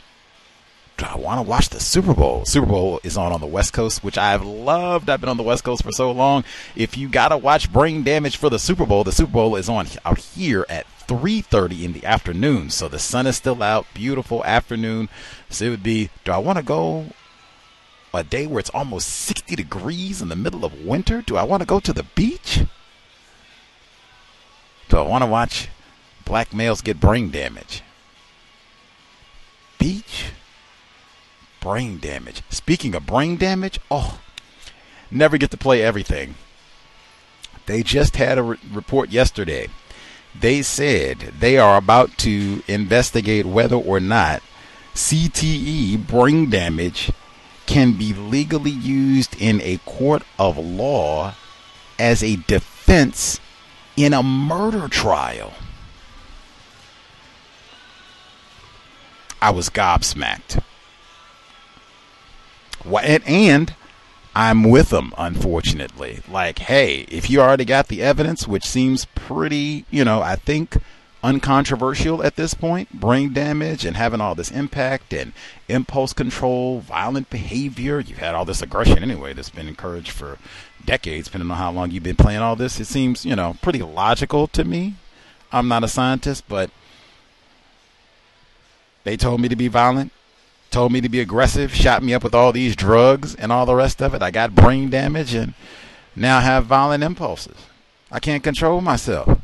Bobby Bowden, Nick Saban, they told me to be violent all these. I'm a violent person. And I got brain damage. So, hey, I'm in bad shape.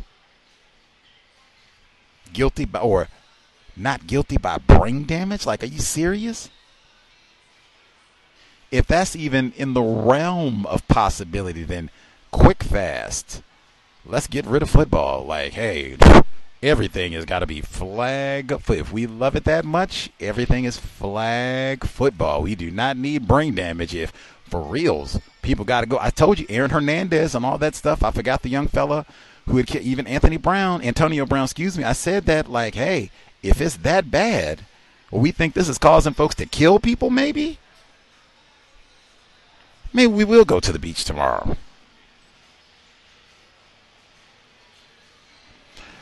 Next. Didn't even play that segment, but I did see it. I thought it was important. I thought of we ended with Dr. Welsing's voice, White Genetic Annihilation. Speaking of the Super Bowl, she was with us so many times. Super Bowl. Matter of fact, the Super Bowl that Seattle lost the second time around when Russell Wilson, they could have repeated Tom Brady. I didn't even watch that not 1 second. We had cows investors who emailed me to like tease me like I'm some sort of Seattle Seahawks groupie. I didn't even know what they were talking about. Like, I had no idea if they won, if they lost. I remember this conversation like it was yesterday. This counts too for me sharing like memories over the past 13 years of things that have happened. I remember this like it was yesterday. The program ended with Dr. Welsing. So this would be 2015? The year the Seahawks lost the Super Bowl? Or it's 2014. 2014. Seahawks lose the Super Bowl. Dr. Welsing was on the program for 4 hours. The entire duration. There's a reason I didn't watch not 1 second. She was on the program for 4 hours. The program ends. By the time it ends, the game is done, all that. The only thing that I was sure of is that the Seahawks didn't get shut out because they cut a fool and do all their battle simulations. So when the Seahawks score a touchdown, or I think even a field goal, they have like cannons and gunshots and all the rest of it. So I was hearing lots of that. So I knew they had scored points. I just didn't know what the score was because Frances Cress Welsing, Dr. Welsing, ISIS papers. We were doing, constructive activity, I hoped.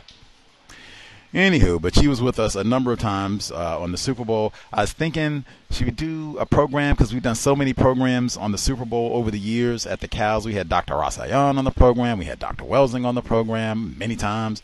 We've had Dr. Layla Africa on the program. Lots of folks. We've done the Super Bowl commercials sometimes. Lots of ways of trying to get people to reprioritize how we should invest our time and energy for the Sabbath. I was thinking we could do that tomorrow, but then we already have a program for Monday, and we should be on the air I think every day with the exception of Tuesday and Wednesday for the next 9 days or so. We should be here tomorrow, white guests only. So the 14th. So that's Monday. We should be here Monday, February 14th. White woman, Kyla Schuller. I think that's how you say her name, Schuller. She wrote the book, The Trouble with White Women. Almost like we planned things this way. So Aya Gruber was just on the program this past Monday. We talked about feminism's role in mass incarceration, locking up the Anthony Browders, Gus T. Renegades of the world, even locking up a lot of non-white female, and all this aggression to protect and save white women from no-count rapists. She was on the program on Monday. This here book, I even brought it up then. I said, man, if you listen in chronological order, oh, man. Hear Aya Gruber first, and then bang. Kaya Schuller for Monday, The Trouble with White Women, about how they have betrayed black females and just used feminism to promote white supremacy racism through the feminist lens. That's basically what the whole book is about. And she even has a black female victim of white supremacy introduce the book and say, hey, this white woman is my friend, which I thought was worthy of vomit, nausea. But it should be Monday, 8 p.m. Eastern, Monday the 14th. So apropos, white women do it better. White guests only. So I have to think, because I'm finishing her book and making sure we're prepped for the program on Monday. Yeah. Takes a lot of time and energy, do the program tomorrow. I have to think. I have to see how the Sunday goes. Plus, it's supposed to be another gorgeous day here in Seattle, almost 60 degrees and sunny. So lots of competing interests. Could sit outside and play with the ducks and read her book, The Trouble with White Women. Next. So I spoke about when Aya Gruber departed this past Monday. Love the book. Lots of constructive info. I talked about the incident at the Seattle Public Library. I won't go into full detail about it there, but just Black Misandry. They have a white woman, Elizabeth Grayson, I asked to confirm, in charge of a Black History Month exhibit where she exclusively posts black female authors, some of them transgender, some of them have a white parent, of course. Gus's second worst book ever, Cased, Isabel Wilkerson, Cowbell, is one of the books, as is a massive quote from Bell Hooks. But I questioned this, and we're not changing it. We don't care. Get out of here. You and your Black Misandry. So I wrote to the Seattle Public Library Board of Directors, as well as the interim executive director, and posted his email information. I'll give out their phone number. If you have, an extra 5 minutes, looking for something constructive to do, you can leave a voicemail and they will call you back. You can even request that the interim director or someone from the Board of Trustees contacts you specifically about this incident. I will give you the details. It'd be a great chance if you want an opportunity to practice asking questions about white supremacy, racism. Is it best practice to have white women exclusively in charge of a Black History Month display? And then where they can exclude black males? I'm sure Carter G. Woodson just loves that. But I give out their information. Talked about this back then.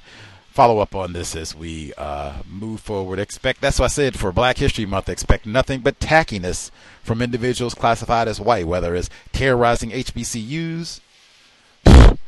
Can't possibly have one of you raping niggers thought of for Black History Month. Sexist, toxic patriarch. Get out of here.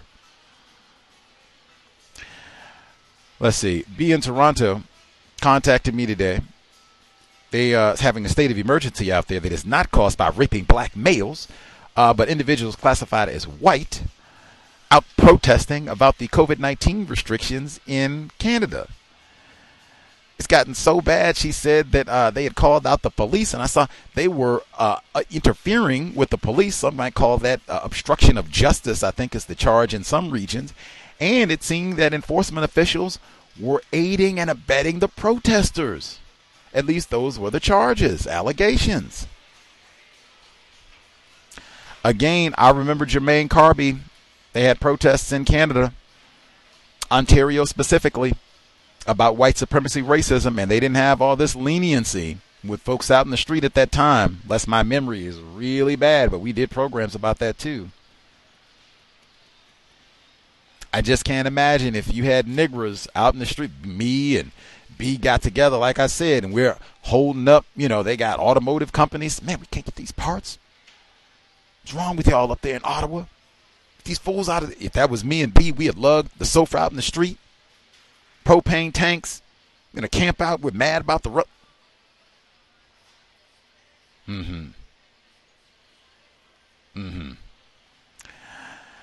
Let's see. Heard the report at the very beginning. They were talking about Mayor Adams, and in New York City they had Vegan Friday, or I guess they're going to have Vegan Friday moving forward every Friday. Awesome. However, I do think it needs to be quality. Now, I mean, if it's going to be a struggle, hey, you can always go banana peanut butter sandwich. We did our vegan, or I guess they could go almond butter or cashew butter since you got a lot of people with peanut allergies. There you go. Should not ever be something where we say we're going to have plant-based Friday and then we end up having cheese burritos. Like, what is going on? Or you come out with green chickpeas. Like, I have promoted chickpeas for so long. They're so versatile. You can do so much with chickpeas. They are super inexpensive. So, I mean, there's no excuse to have messed up chickpeas. Like, that should be impossible. You can even, if you really want to save money, just get them bulk. You can go to Whole Foods and get a pound of dry chickpeas, or get a whole 15-pound bag for $6. I'm sure, and they can, really hook it up wholesale. So, that's no excuse for that at all. And the same thing, fine, we don't, go real fancy. You could do tuna fish, vegan tuna fish made with chickpeas instead of fish. Curry, soups. All kinds of the roasted chickpeas, all kinds of things that you can do. They're so versatile. That's what I talked about for such a long time. How can you mess up chickpeas? Hummus, falafel, really easy. Super low tech, and you can make lots of it. How do you mess up chickpeas? Turn people off at a young age too if you come out with some nonsense. I understand it might be take a little bit with rolling out and getting everything together, but really, chickpeas? Anyway, I also thought it was kind of tacky the way that they start this segment with, before we get into Vegan Friday and how children thought about it, blah, blah, blah. That no-count scoundrel mayor, is he really a vegan? Has he been sneaking fish on the side? And they put the metaphor in and he fall off the lag. Really? Is it that serious? We got to go and inspect, be hopping over somebody. What is he eating? Oh, he's got red meat. Oh, you got a piece of cheese? He's got a piece of cheese. I'm posting it right now. Are you serious? We got the food police like that? Anyway, incidentally, I had myself, when I switched back to being plant-based, I don't even know how long it's been, 4 or 5 years ago, whenever the flood started, I said I was going to do that because I loved fish and cheese. I said, hey, I'm going to do plant-based every day or most days, but if I want to pause, people that I know, they make ribs every once in a while. I might want to get ribs. That's like a once-a-year thing. I'm going to get my ribs that one time. Or I think it was somebody was going to make jerk chicken. And I said I wanted to try that. Never had it before. That way I can get it as I'm coasting into veganism. They have all kinds of, plant-based jerk options if you're in the Caribbean. I said I'll try that before. Once I transitioned, I didn't even avail myself. I didn't even take advantage. And most of it was because there was really nothing that I was missing. Like in terms of like a burger, chicken, ice cream, cheese. There was nothing that I was like, ooh, I really, want that I couldn't get. Desserts, pies, cookies, all of that I can make phenomenal. Sushi, I've had that many times over. Pizza, had that today, in fact. So there was nothing really that I was missing where I said, ooh, I need to pause and go back to get. So I don't even do that. But I said I was going to do the same thing. And even with that, I don't go around and shame people and like, oh my God, you had a shrimp. We're going to beat you right now. United Independent for sure when it comes to what's on your plate. Let's see. Next, they got to the schools. They were talking about some of the parents who got, I guess, the pandemic EBT, and now they're not getting that because of the virtual situation that their children are in. And they said that these children and parents were in a legal gray zone. Another one of those metaphors, tacky. Always bad when you're not white, not fair. That's so tacky and ridiculous. Like, so because you didn't have enough forethought in this about these children, and or we can't allow children to starve. So whatever, keep the cards, whatever it is. Like, we're not going to have you in some legal gray area where these children are starving in the midst of an already health pandemic, are we? It sounds like these could be disproportionately Negro children, so of course, hey, whatever. Throwaway indeed. Next, speaking of throwaway children, Bay Area, I already mentioned, Bay Area mom, Oakland. Now, I taught in the school system when I lived in California, right, not that far from here. The school systems in Oakland have been horrible for like ever. They talked about within the segment that it was like 2% of the budget. That's why they're closing some of these schools. You got black educators on a hunger strike in Bay Area. The schools are underfunded specifically in the Bay Area where the black people live. Unless things have changed from the time that I lived there, those schools are funded via property taxes. So they can't say, or no one can charge, oh man, the white people deliberately just don't fund the black schools and, they just want us to be dilapidated and not educated. No, it's through property taxes. So it just happens to be that you niggers don't own very much property, so you don't generate very much property taxes, so your schools are pretty lame. Whereas where the white people live, hey, Walnut Creek type areas, hey, we have amazing resources, that sort of thing. So, and this has been the case for a long time. Like this budget shortfall, as they say, this didn't just happen. This has been in the case for decades. So now we gotta close the school. Nothing we can do about it. Sorry. Yeah. Budget is short. Cuts got to be made. Always the niggers that end up short with the budget cuts and such. And they said a part of that was the charter schools. That's also been a while. They've been talking about that part of the infrastructure. Since you've got these demographic shifts, we're not really that motivated to support public schools because we know it's not really going to be a lot of white children there. We're not producing white babies. So whatever, you niggers. A lot of you niggers talk about you didn't want to go to school anyway. So hey, no big deal. Let's see. When they talked about the lynching documentary, and they said that the photographs, they were turned on their head, another metaphor.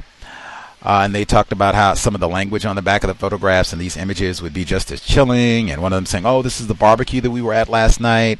Delectable Negro. You eating the Negro body. Seems like sometimes consumption of the body and saving the penis and all of that. Anywho, at least in my view, I don't think those images were turned on their head. We've talked about that before. Amy Louise Wood with Lynching a Spectacle, white woman. She was a guest on the program 2016. That's in her book. As she talks about the NAACP and others would use those images to try to point out white supremacy, racism. I point out, which they did not mention in that segment, white people had a really hard time getting other white people to stop sending those images through the United States Postal Service.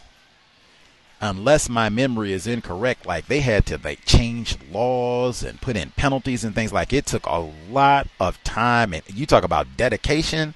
Oh man, it was really hard. So I don't think there was any sense of shame or guilt. If anything, it seemed like white people were really stubbornly addicted to swapping these selfies of them castrated. Alice Sebold castrated a Negro lad. Look at me. Got his testicles in my hand right now. I got the jar in the living room.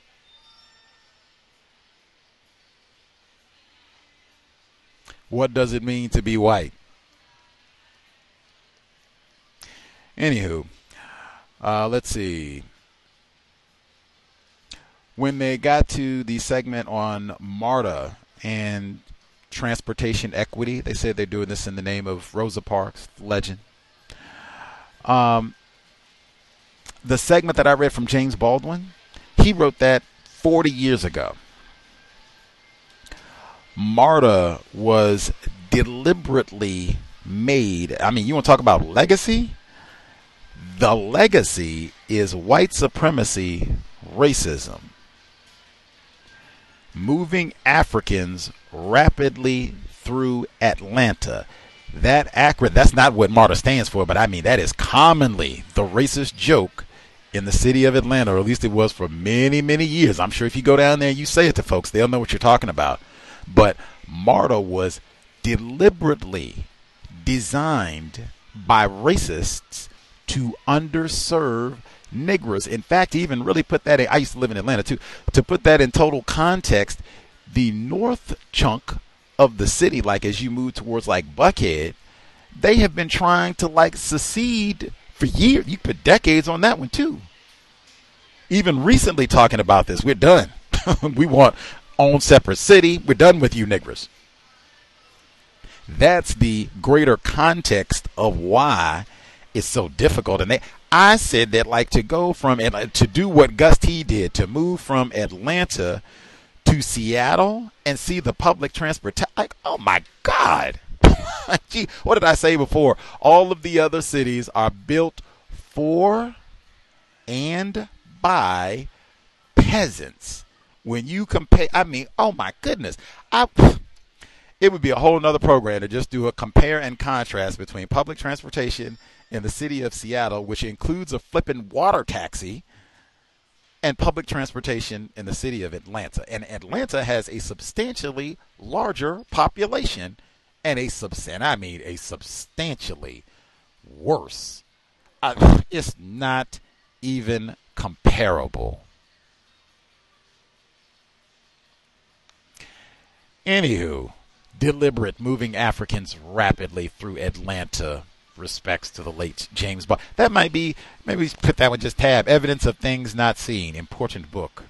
Next, last thing I'll touch on, the segment on facial recognition in New York.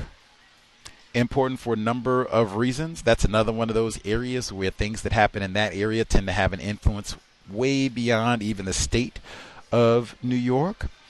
In that segment, that we've even talked about how oh my goodness, the crime in New York, where hey, crime has been dropping everywhere substantially, but to just keep saying that, and gun violence, those type of incidents have been increasing, and they've said consistently, hey, you got all these people with their guns now, That's what's going to happen. And they even had a report on the Washington Journal this week, C-SPAN, where they said, repeated that, hey, you got gun incidents because you got a lot more people with guns.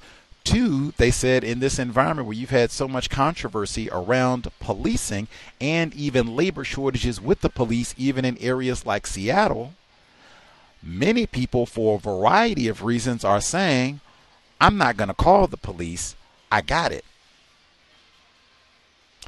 That also is contributing to a number of these incidents. I'm armed and ready. I don't need 911.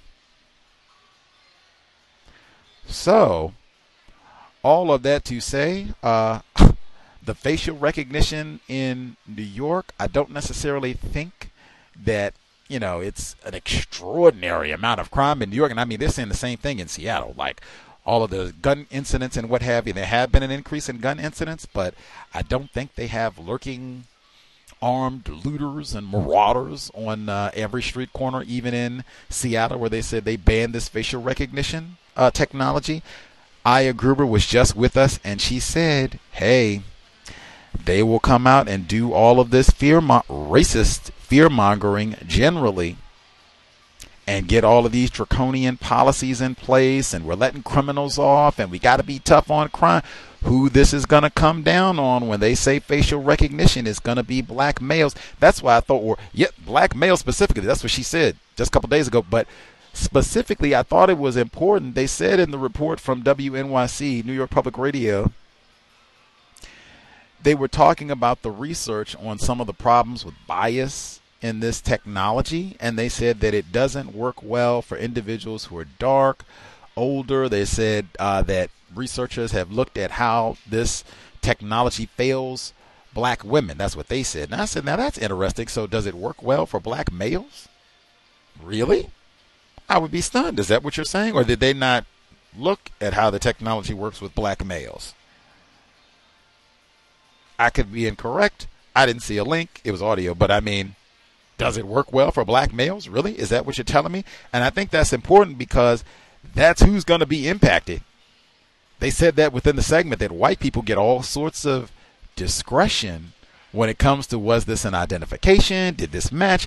That's not going to be the case for Anthony Broadwater. And I mean, particularly this is important because how this is going to be used when we start talking about criminals. This is one of those that's gendered. This is one of those where, oh yeah, you want to talk about black male privilege because I already know who are we looking for. The first time that they go to a call, it's Kate Maplewood. Kate Maplewood says immediately, I'm a black woman. We got to stop doing all of this, giving leeway to criminals. We got to use the technology at hand to get crime under control. She said, what did Kate Maplewood say? She said, we are going to allow individuals to go out and keep on killing and raping.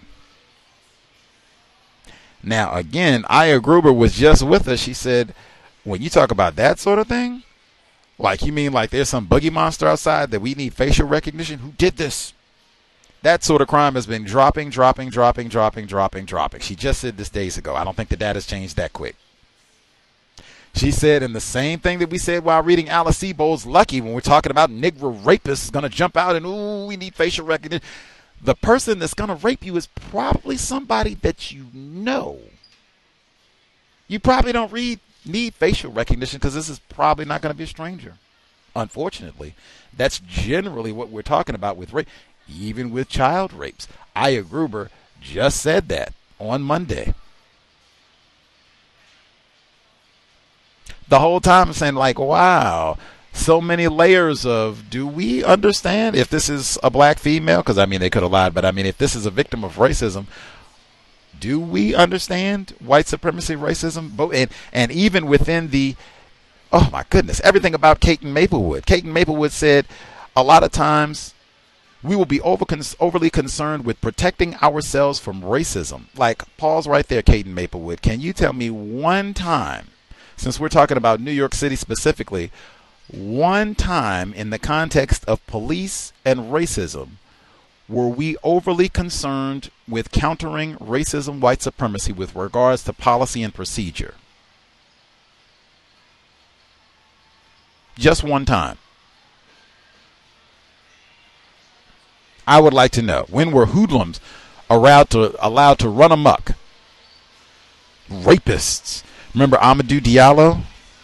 41 shots. Did you all remember what instigated that whole incident?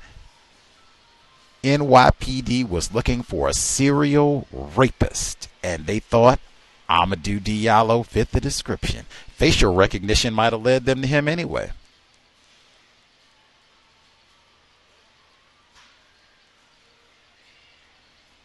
That's what they told me for 13 years, is people like Kate in Maplewood, victims of white supremacy. We are the ones who are most informed about white supremacy racism. I submit, man, the experts are all classified as white. It is super easy to get non-white people, males, females, children, all of us, to be convicted.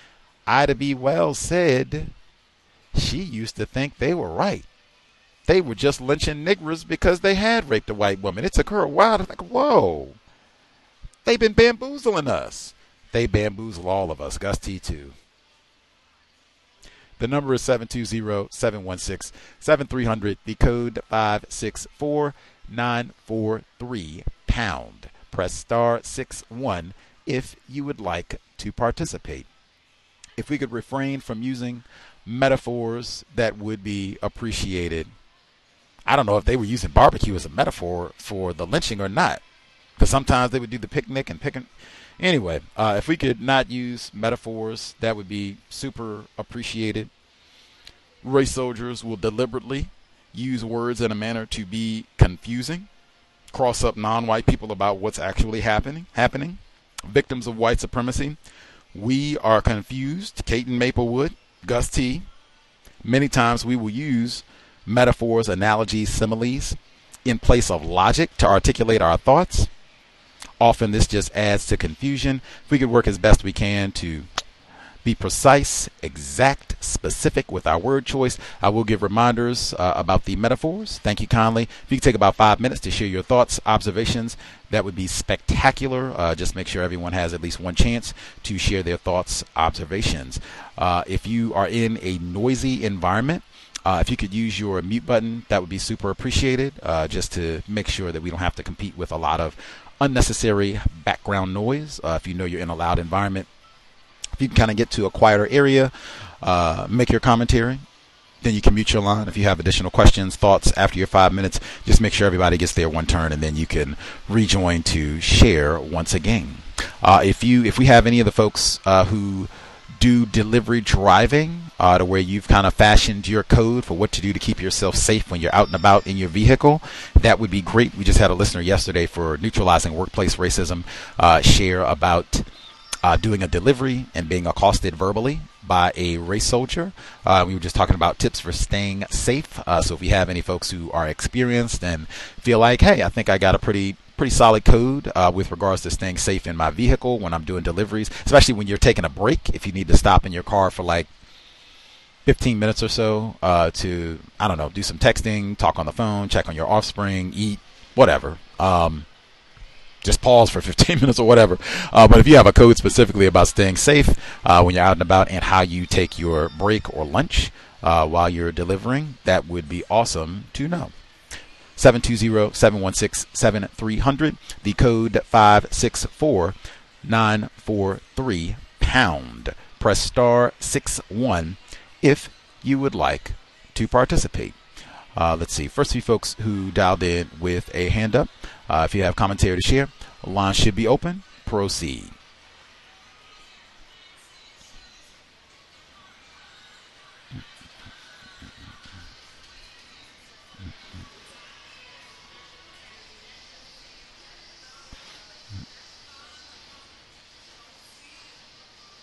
Let's see. Folks are spectating. Other thoughts, or I guess other things. Maybe they're preparing for the Super Bowl. I'm sure there are lots of shindigs and parties, especially if we have folks that are in any of the areas. Los Angeles, state of Ohio. I don't know if they're revving up and getting ready to go for the festivities tomorrow. If you're going to be doing all of that, or even I guess if you're doing any of the partying today, stay safe, stay constructive. If it's going to be any what would I say, narcotics, alcohol, or what have you, I would get to one spot and stay. It is generally a lot of these incidents where things go bad, enforcement officers are involved, or race soldiers with or without a badge. Later in the evening, after it gets dark, things after like 10 p.m., and where you have people who are under the influence. Maybe you can even add in Black History Month. It seems racists are aware of that fact for the month of February, and sometimes that motivates them to practice a little more racism. So I would just be aware of that. I would make sure if you're going to be at some place where there's festivities today, tomorrow, whole weekend, whatever it is, I wouldn't want to be around a whole lot of folks, like big crowds of folks. I wasn't even thinking about the COVID situation per se, but I guess that's something to consider too. But I probably wouldn't want to be around a lot of people if it's going to be alcohol and things, because people just get really rowdy and reckless. I've seen too many situations where people, if they're rooting and you never know if they put money on the game, so they're upset about that, don't want to lose a whole lot of nickels that they don't have to spare and that type of thing. So I wouldn't want to be around a lot of people, and I would be very mindful if it looks like there's going to be any alcohol consumption, which there frequently is with these games. You can't just watch. You got to have a brewski or 8. So I'd just be really mindful about all of that, and I guess enjoy, but stay safe. That would be the big thing. Try not to eat too much unhealthy food. Sometimes these events are not exactly known for having the healthiest snack options. They sneak a Cheeto or 5 into the event, so try to eat well if you're going to be at the event. And brain damage, yeah, if anything, maybe not allowing young black children to watch this, maybe that can be a start, because they're probably not young enough to grasp like what is CTE, what is brain damage, like what does that mean even. You mean like I'm not going to be able to think well, like as a result of playing this game? Like I'm not going to be able to do well in school? I might be violent. This might make me want to go and smack somebody up the head 50 times. Like, wow. Huh. Maybe I will go to the beach tomorrow instead of what, like, yeah, maybe that's something that we can add into the attempted counter-racist parenting code of no allowing black children to watch the Super Bowl or football, period. Something to think about. Let's see. Folks who dialed in with a hand up, hopefully folks are not spectating for the big event this weekend. Other folks who dialed in with a hand up, proceed.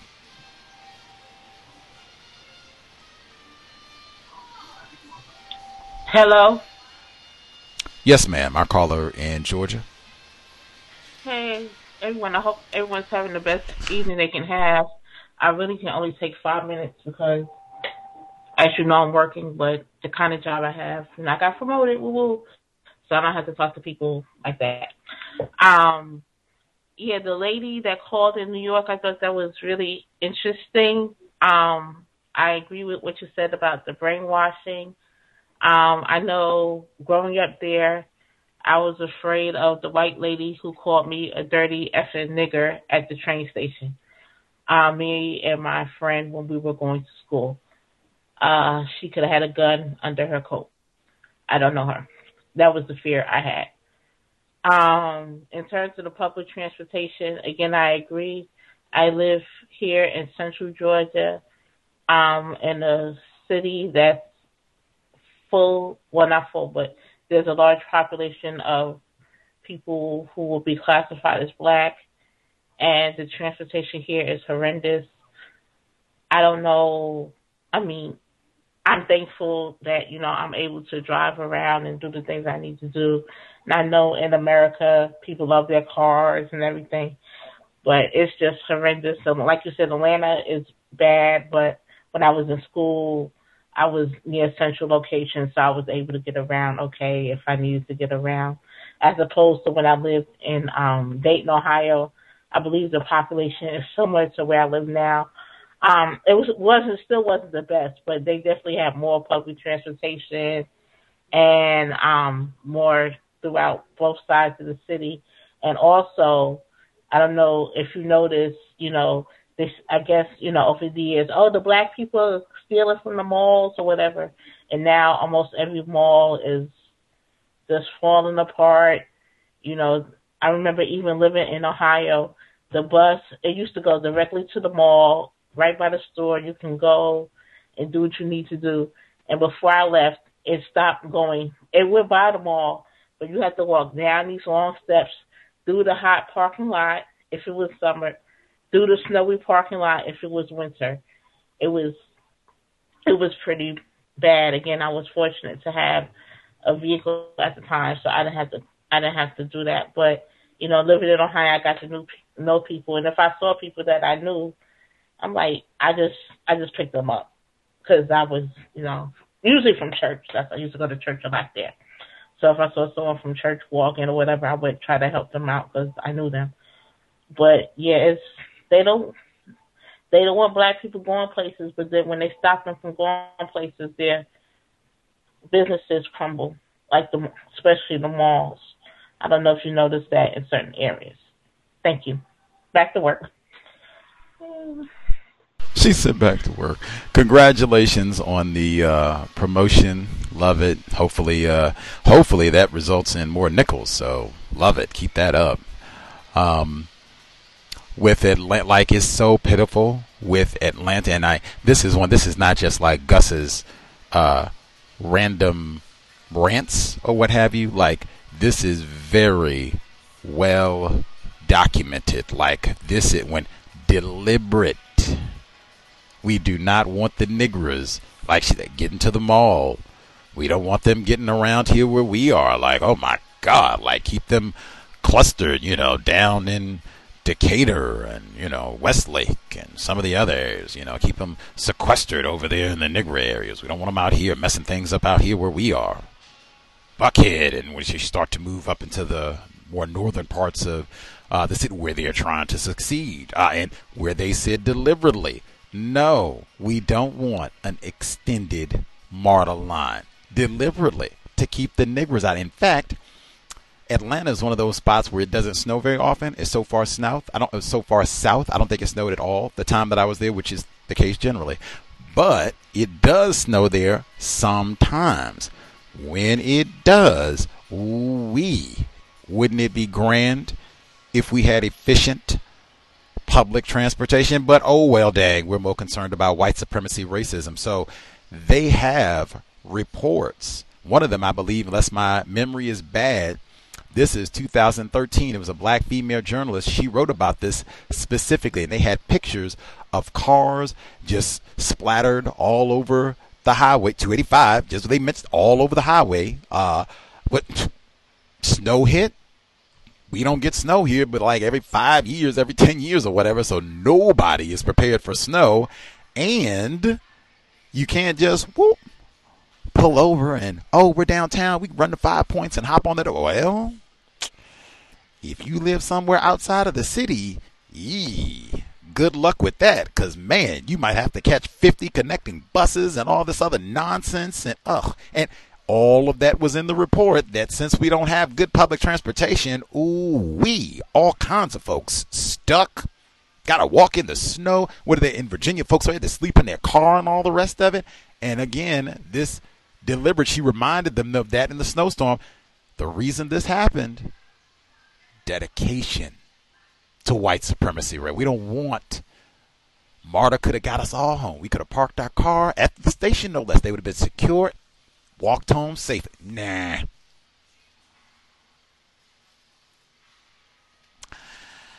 Why this problem should be solved with some urgency. And again, white people not being ignorant at all.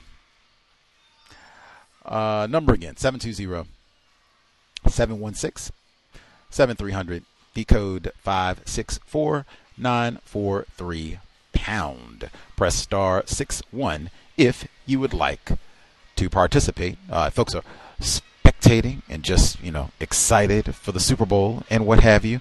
We can all go and, get our triple layer dips together and whatever other goodies that we're going to do up for tomorrow, potato chips and all the rest of it, and get ready for the game. Other folks have commentary to Greetings, everyone. Retired firefighter in Florida. Yes, sir.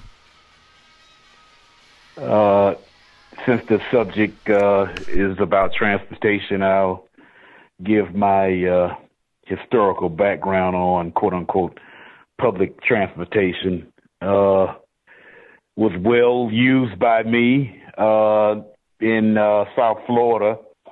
I would say it was not very good, but I was forced to use it. I didn't even have a driver's license until I think something like my sophomore or junior year in college. It wasn't a need for a driver's license because I didn't have anything to drive anyway. But coming up to go to places like downtown, that was for, entertainment with friends and that sort of thing, and siblings. Also to buy clothing for school, that sort of thing. We probably would go to a movie or something like that. It's basically an all day situation that would go on. Another means of transportation was asking others for rides. I was pretty good at that. And plus, if you had a couple of dollars in your pocket and offered to help with the gas, the person wouldn't mind giving you a ride. Just kind of like logic in a sense. Also, my favorite means of getting around was my thumb. And out on a corner and stick out your thumb to get a ride. That was quite popular. The only time that I ever was in the back seat of a police car, I was thumbing. Never forget it. It's on the way to off-season training for that ugly sport called football in high school, and they ordered me in the back of the police car. They meaning a white male law enforcement official and white female law enforcement official. This was something like 1972 or 3, one of the 2 years. And basically what they did was question me of who I was, where are you going, that sort of thing. And they let me out, and I went right about my business of getting a ride to the schools to get to work out. In college, basically the same thing. They didn't have any buses or anything like that, but basically the same thing as far as thumbing. Matter of fact, myself and another classmate that I literally grew up with since elementary school, we were forced to thumb our way to do our student teaching 100 miles a day, and never missed a day doing that. We were so determined to finish up our college, undergrad college requirements. And to be a teacher, that you had to do your student teaching. Once the school found out, they say, what? We better have a bus to get these young people to these appointments. That was after the fact. But, I mean, we were used to thumbing anyway back when we was growing up. So, anyway, that's kind of like the brunt of my public transportation experience. Today, in association with the quote-unquote neighborhood crime watch, I didn't come up with the name. The name was already made up before I participated in the group. We cleaned up in the area, something that must be done. It reminds me of Dr. Welsing stating the urgency of non-white people keeping their areas cleaned. And so that was something that was necessary to do. Normally about maybe once or twice a month. Also, it's a chance for high schoolers to get the necessary credits that they need to have to graduate. Part of it is doing community service. So it was a couple of teenagers that was also participating in the activity. Last but not least, had a court appearance earlier this week, and it was viral anyway, with me it was viral. It's basically based on a contractor fraud that I was a quote unquote witness victim of this place of residence that I'm allowed to stay in, where a person who was working without a contract, without a license, without a license, was really did a poor job of putting hurricane shutters up on my house. And actually, the efforts on my part to get some sort of restitution for this was starting as far back as April of 2019. And finally, it worked its way through the court system, especially with COVID-19. It didn't help out. It came to almost, it still is not ended yet. But basically they put him on probation, the person on probation, and in turn, restitution wise, he is ordered to pay back the down payment that I made. But what was interesting about it is that they put us in a room, what they call a room, at one point in time during the trial, because the judge had so many of them. And I talked with a assistant, I forgot the position that he was, white male, and his job was to try to convince me to negotiate with the person, and I really didn't want to do it, but I think anybody who has experience in court, what they do, they would give you some sort of challenge that would probably be to your best interest, is to negotiate with them, and the negotiation would be for this person to pay me in installments, that sort of thing. But anyway, he went on rambling and made up this connection with what he was talking about with O.J. Simpson. And the only thing I said was, that's interesting. He went on, once he heard me say that's interesting, and stating what I know that he's probably someone that you admire or something. I said that is not what was on my mind at all, on why I said that was interesting. And I think between myself and this white male racist suspect that he understood of what I was talking about. Anyway, that's what I have to report on this week. Thank you. Gus T. Renegade, the black O.J. Simpson. My goodness. I said it so many times, man. The 6 degrees of separation, like everything is Orenthal James. Like, it doesn't take, a whole lot. It's right there. Like, you don't have to deviate too far. Like, it'll be right at your fingertips. O.J. Simpson. A white person aggrieved about O.J. Simpson for some, reason or the other. Anywho, yeah, the hitchhiking, that's wild too. Like, yeah, that's wild. Anywho, let's see. Other folks who, much obliged, retired firefighter in Florida. Other folks who dialed in with a hand up, if you have commentary to share, line should be open. Let's see. Oh, missed some of the folks who dialed in on the other line. Give me 1 second. Your line will be with us too. Other folks who dialed in with a hand up, if you have commentary to share, proceed. Hi, good evening, Gus. May I be heard? Yes, ma'am.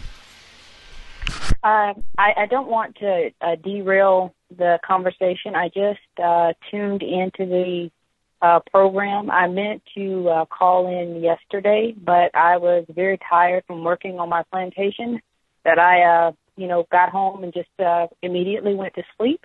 I did just want to just share some observations in my community. Due to the, COVID pandemic, as we all know, there are a lot of labor shortages. And one thing I have noticed, there are a lot of stores that are predominantly owned by non-white people, particularly Asian and Hispanic.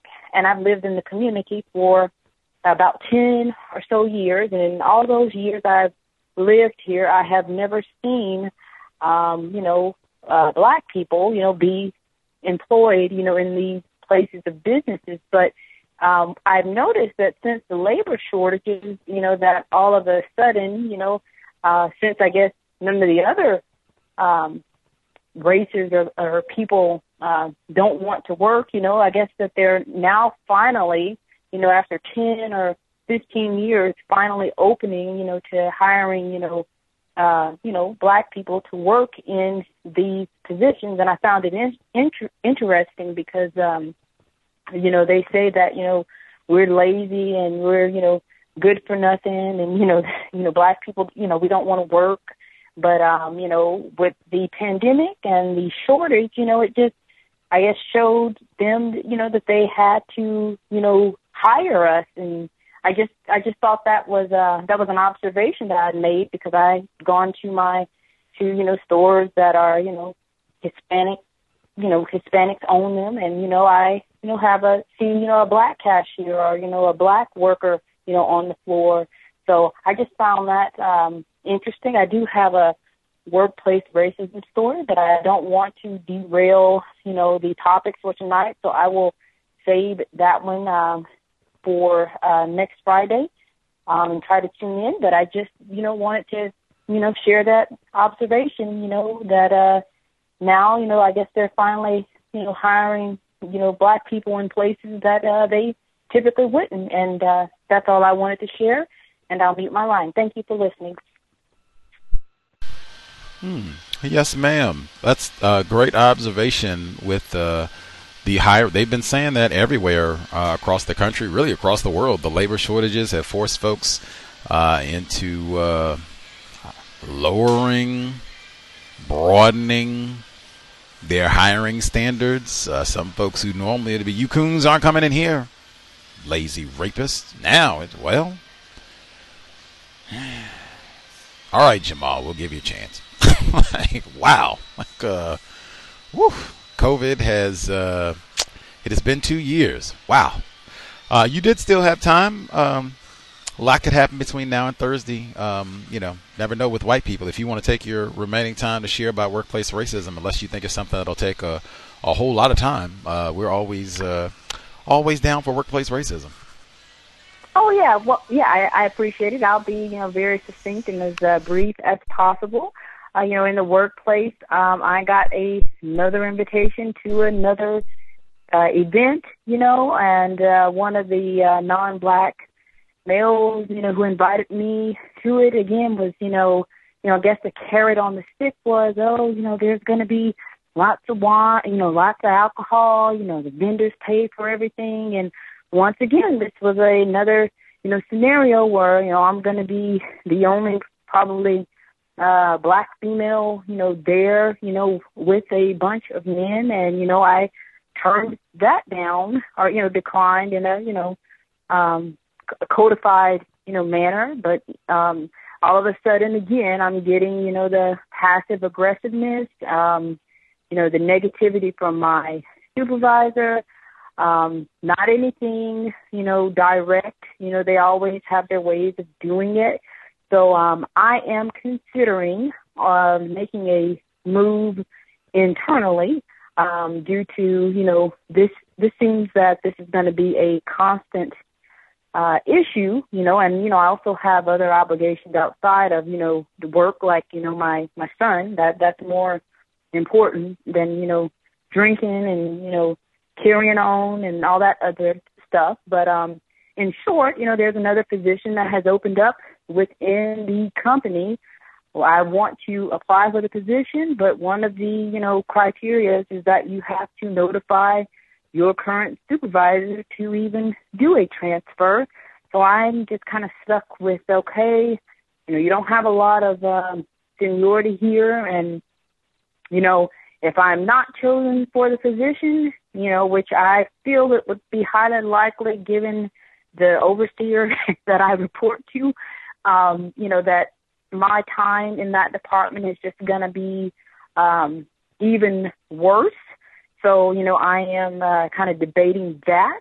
And final story is, had another white supremacist in my department, have me come in his office and initially started out discussing, work-related things, which is okay. And then, he's like, so what kind of girl were you in, high school? Did you get into any kind of trouble? And, I found that question to be, very peculiar, how we went from, a work-based topic to, him trying to find out what I did or didn't do, in my younger, when I was in school, or, I don't know what the purpose of that was, but that conversation just kind of, it was just odd to me. And, he started discussing, his financial situation and how his parents are, millionaires, and how the money that you have, you can't take it with you, and things of that nature. So I found that very interesting. And those are my reports for the workplace racism. Hopefully next week I won't be worked so hard on the plantation where I'll be able to actually, tune in and, listen to you guys. But those are my stories, and I'll mute my line. Thank you. Yes, ma'am. Real quick before you mute, and feel free, you're the expert on what happened. These are your life and times, your experiences. When this here white fella is telling you about all of his riches, you can't take it with you. So tell me what type of, is that what he said too? I guess so. That's two questions. One, is that what he said? Tell me, what type of girl were you? Did he say girl? And then two, you were saying you didn't really know what to make of it. Did you feel like this could have been some sort of like pickup type thing? Like, hey, how do you feel about swirling? Or am I off base? Like, if I'm being crazy, just feel free to tell me. Not at all, because, sometimes you get you're supposed to go with your first intuition. And a lot of times, like you said, being a victim, you're trained to, you're not really to second guess yourself, to think, that it's not what you think. But yes, that is how I kind of took it, that he was trying to get a feel on if I was promiscuous or more so on the wild side. That's what I think, to kind of test. That's how I felt. And then, when the money thing came up about, how much, the money that he's making, and that how he's, retiring soon, it's just much older white male. That's whenever I kind of put the connection together. So I said, I don't know if this is a place I want to work. I've worked with white females, and, they have terrible, the microaggressions, they have their ways, but when you work for the white males, it's, they're always trying to indirectly try you or test you. But like you said, they kind of, we're not women, or we're not men, we're boys, or we're girls or gals. So yes, that's exactly what you just stated is how I received it.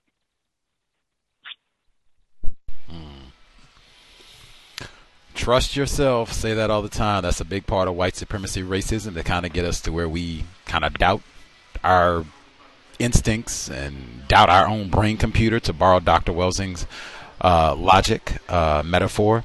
But yeah, trust yourself. And I mean, everything about that, that's what it conveyed to me, because it was so inappropriate. And just in particular when you said that this is an older white man, Woody Allen, that's the exact sort of energy, how it made me feel just hearing all of that. Like, what? Because it's just so like, what are you even talking about? Like, what kind of girl was I? What? And then how did we even get to this? And then to all of the money like, that's total, like, oh, what a catch I am. Like, if you're looking for a sugar daddy, like, oh yeah, like, woo, do something strange for some change. Does not get any better than tacky. And I mean, yeah, like, if this is the work environment, where, I mean, really, that's one that's saying, like, I don't know if he's one of the people that's doing all this soliciting, oh, you got to come out and drink with us, and oh, come out, we're going to the bar and all that. Man, like, when they talk about work culture, drinking with white men who I think are trying to, like, sexually proposition me on the sly, like, oh yeah, this is not the work culture for me, at least not for like 20 years. Like, yes, I'd be already thinking about that. Like, how long do I want to be here? Maybe I can find something better. Like, yeah, and then them being salty about it too, and that's all connected. Yeah, workplace racism every Friday, but that's all connected in my opinion. For them to be disgruntled and mad, like, won't come out and drink with us. We telling her, and she's acting like she's busy and giving up lame excuses. She's got to take care of her son instead of coming out drinking with us. Like,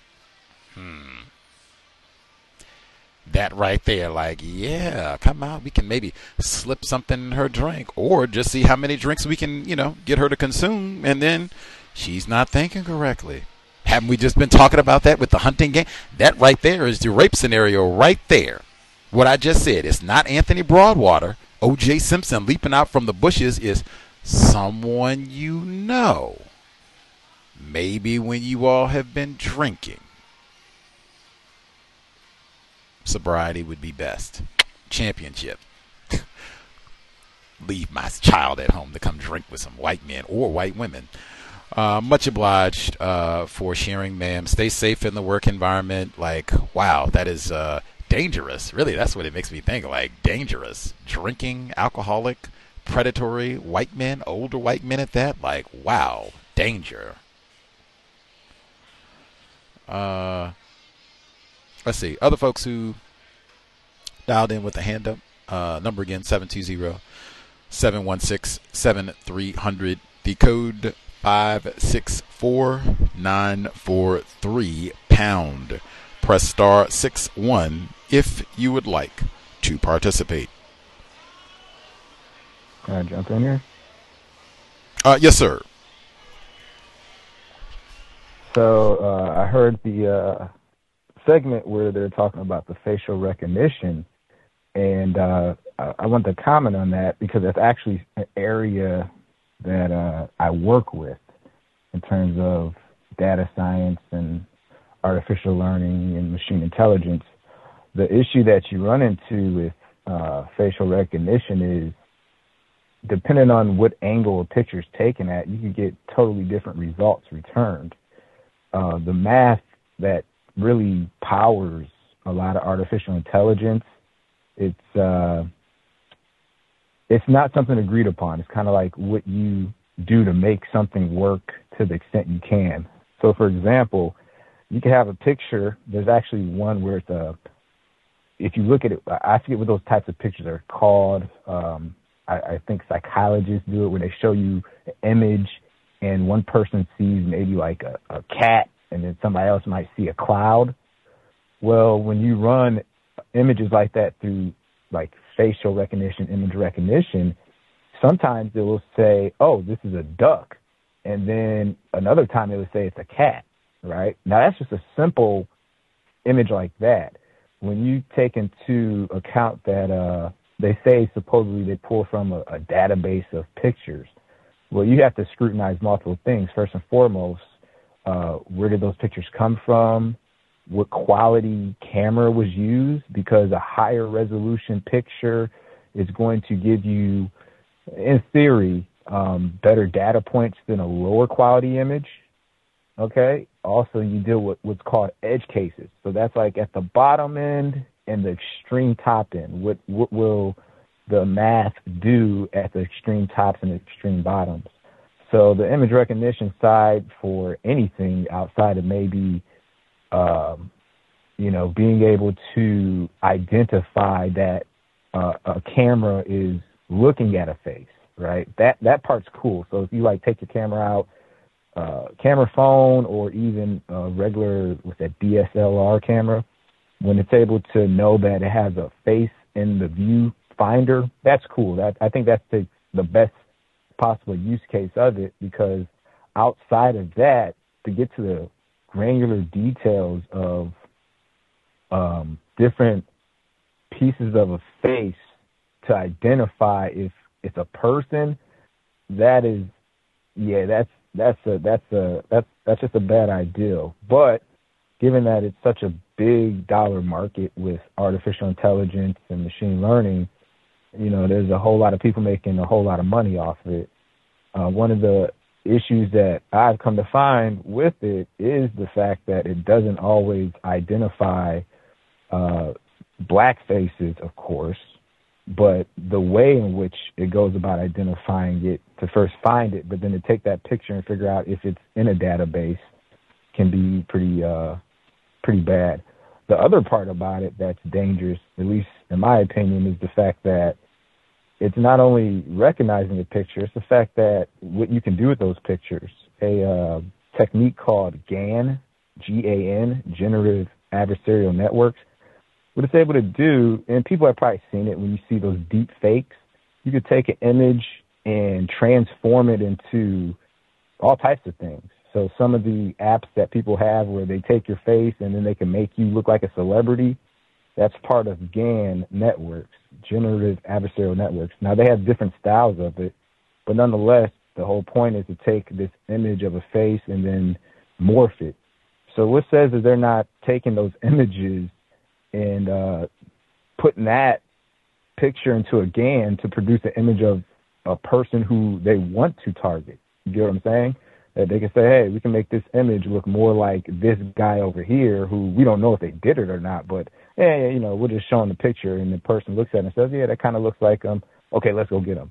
So image recognition is very dangerous. I think that they have enough cameras out here. When you look at what happened with the Jussie Smollett case, some might know him as Juicy Smollett from Dave Chappelle's comedy skit about him. You saw how quickly Chicago PD were able to identify these guys, not that much from image recognition, but actually from tracking them on cameras. A lot of cities nowadays have these networks and networks of cameras. And as the individual who was speaking on that segment stated about the cammering networks that New York City has in terms of the city itself for their quote-unquote crime reduction program or whatever, on top of all the different cameras that consumers have, everything from your doorbell cam, dash cams, et cetera, et cetera. So the ability to track a person not off of image recognition, just off of the fact that we know that an event occurred someplace and this person of interest is around that event, as soon as you move through an environment, they can track you with those cameras because there's only so many directions you could go. You get what I'm saying? So I would definitely, if I'm a regular person, take a great level of interest in coming to understand this image recognition technology, because to me, it's just going to be used to pretty much subjugate black people, but to then blame it on technology, because really, it's not like when a person racially profiles you, they can say, well, it's the math. You get what I'm saying? Like in AI, you hack on the math because it's really just mathematics that's being used. That's my part about that. Gus, my question to you is, do you have like a yoga book that you've published or vegan books that you read or publish? Because it'd be very interesting to see if you had like a series about that, because I hear vegan and vegetarian, I don't know the difference, but it seems that that's something that you are astute on, and it could be something of value for those who are trying to improve their health in terms of dealing with racism, because a lot of what we eat does poison our body and affect us mentally. So have you considered ever publishing something like that to your audience?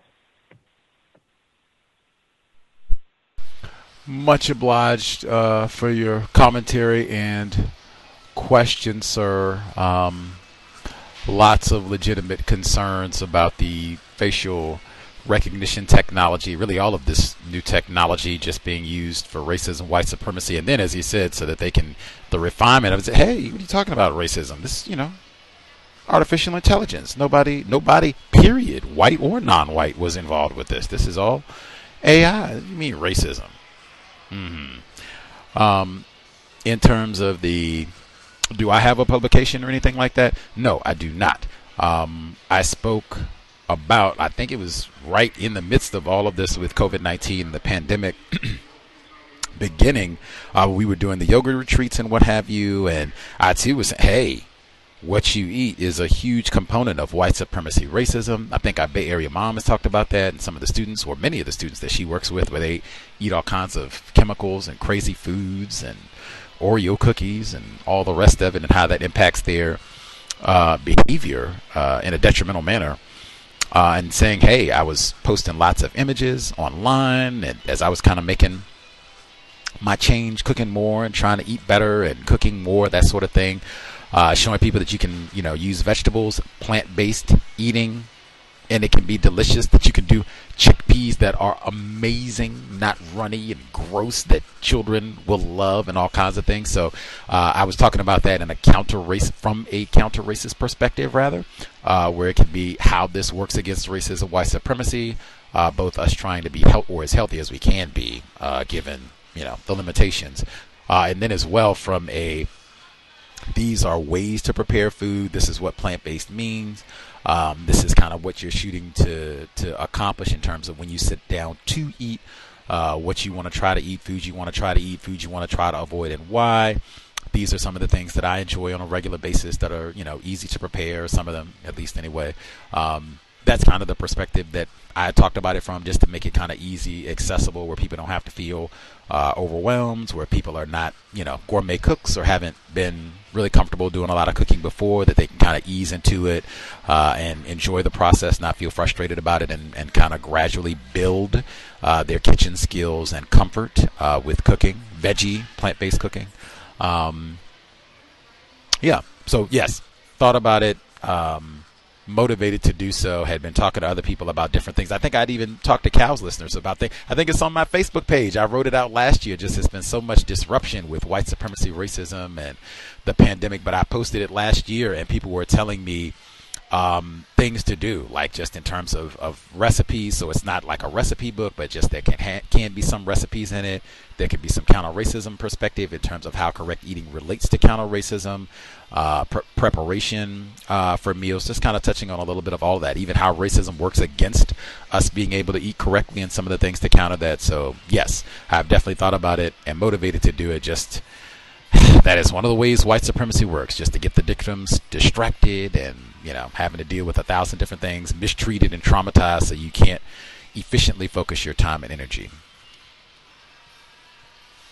Yeah, it'd be a good thing, because as much as I can, I aim to eat healthy. I'm not out of shape. I was an athlete growing up, so I always stay in shape. But I even recognize that, the food that we eat is a crucial part of, how I believe they're keeping our brains in these traumatized state, because it's amazing some of the stuff they put in it, and like how poisonous it is to your body, but your brain ultimately. So I thought about that yesterday. I was going to call in, but I ended up falling asleep, and I was like, I got to run that past Gus and see what he thinks about it. It's important. It is important. And drinking more water too, like you were saying with the chemicals, because so many of us, used to be myself too, just had a gulp of water as you just were finishing your sentence. So many of us, those chemicals, that's part of eating. Sodas and beverages that have all those chemicals and dyes. And we have had folks on I mentioned Dr. Layla Africa. He was one of the folks who was with us on one of those Super Bowl Sundays. He's written about that extensively. A lot of his research, now Nutricide is second worst book I've ever read, but that notwithstanding, talks a lot about that. A lot of those chemicals, that is a huge component of white supremacy racism to get black people and non-white people all over the world. Some of our listeners, investors in China, talked about how KFC has made such huge inroads in China, and you got all these obese people, non-white people in China who've been McDonald's, KFC, whole generation of that, and how it's damaged their, not just their bodies and physical health, but their minds as well. So totally agree. Yes, that is a worthwhile effort for myself and others, both in terms of writing and sharing other information, modeling, hopefully. That's why I try and talk about healthy. I just said, had my water, my vegan pizza today, no cheese, all veggies, artichokes, olives, tomatoes, fresh garlic, almond, pesto. Oh, it's amazing. But yeah, super important what you eat. Fresh, as much fresh fruits and vegetables as you can. And in fact, going fresh, that helps you minimize some of that plastic. Talking about all the toxins that we eat, the more you eat out. We just read that in Countdown, the book, Shauna Swan. I'm going to see if we can get her on the program, white author. But she talked about all that eating out. When you go to McDonald's and takeout and all the rest of it, all that stuff, you're getting plastic. The more that eating out, the more plastic you end up with in your system. So try to eat home, do more cooking. Hopefully you'll be eating on glass plates and what have you, so you're not having all that plastic and rubbish getting in your system. What you eat is huge. Did we miss anybody? Anybody with a hand up that we didn't hear from at all?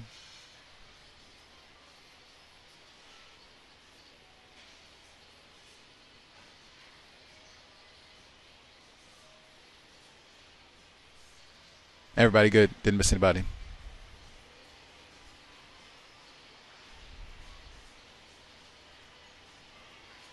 We'll assume folks are satisfied for the evening.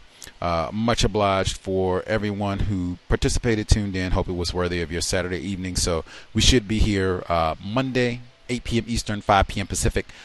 Kyla Schuler, white woman. We'll talk about her book that was like really recently published. I'm not sure if it was this year, but I mean, it's recent. It might have been late last year, but The Trouble with White Women. Trouble they are.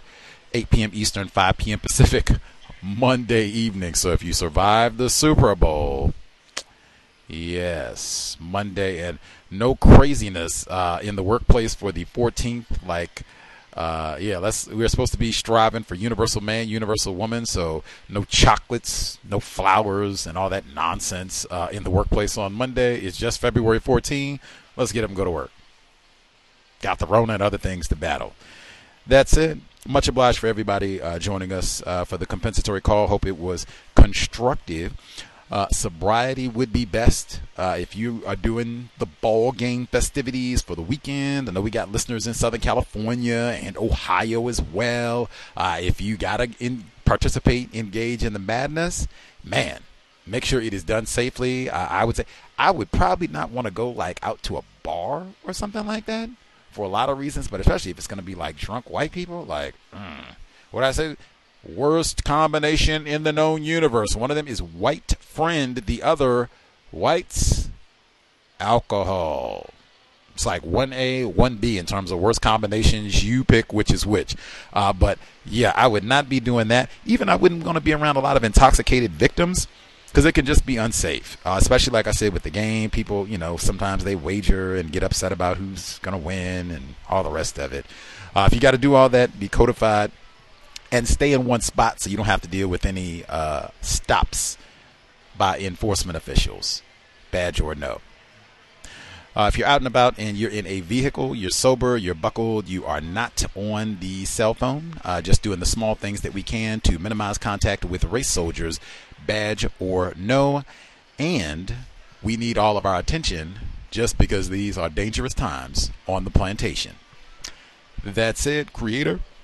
We ask that you help us remain patient with other black people, victims of white supremacy. We ask that you help us remain patient with ourselves. Remind us to demonstrate the highest levels of black self-respect at all times.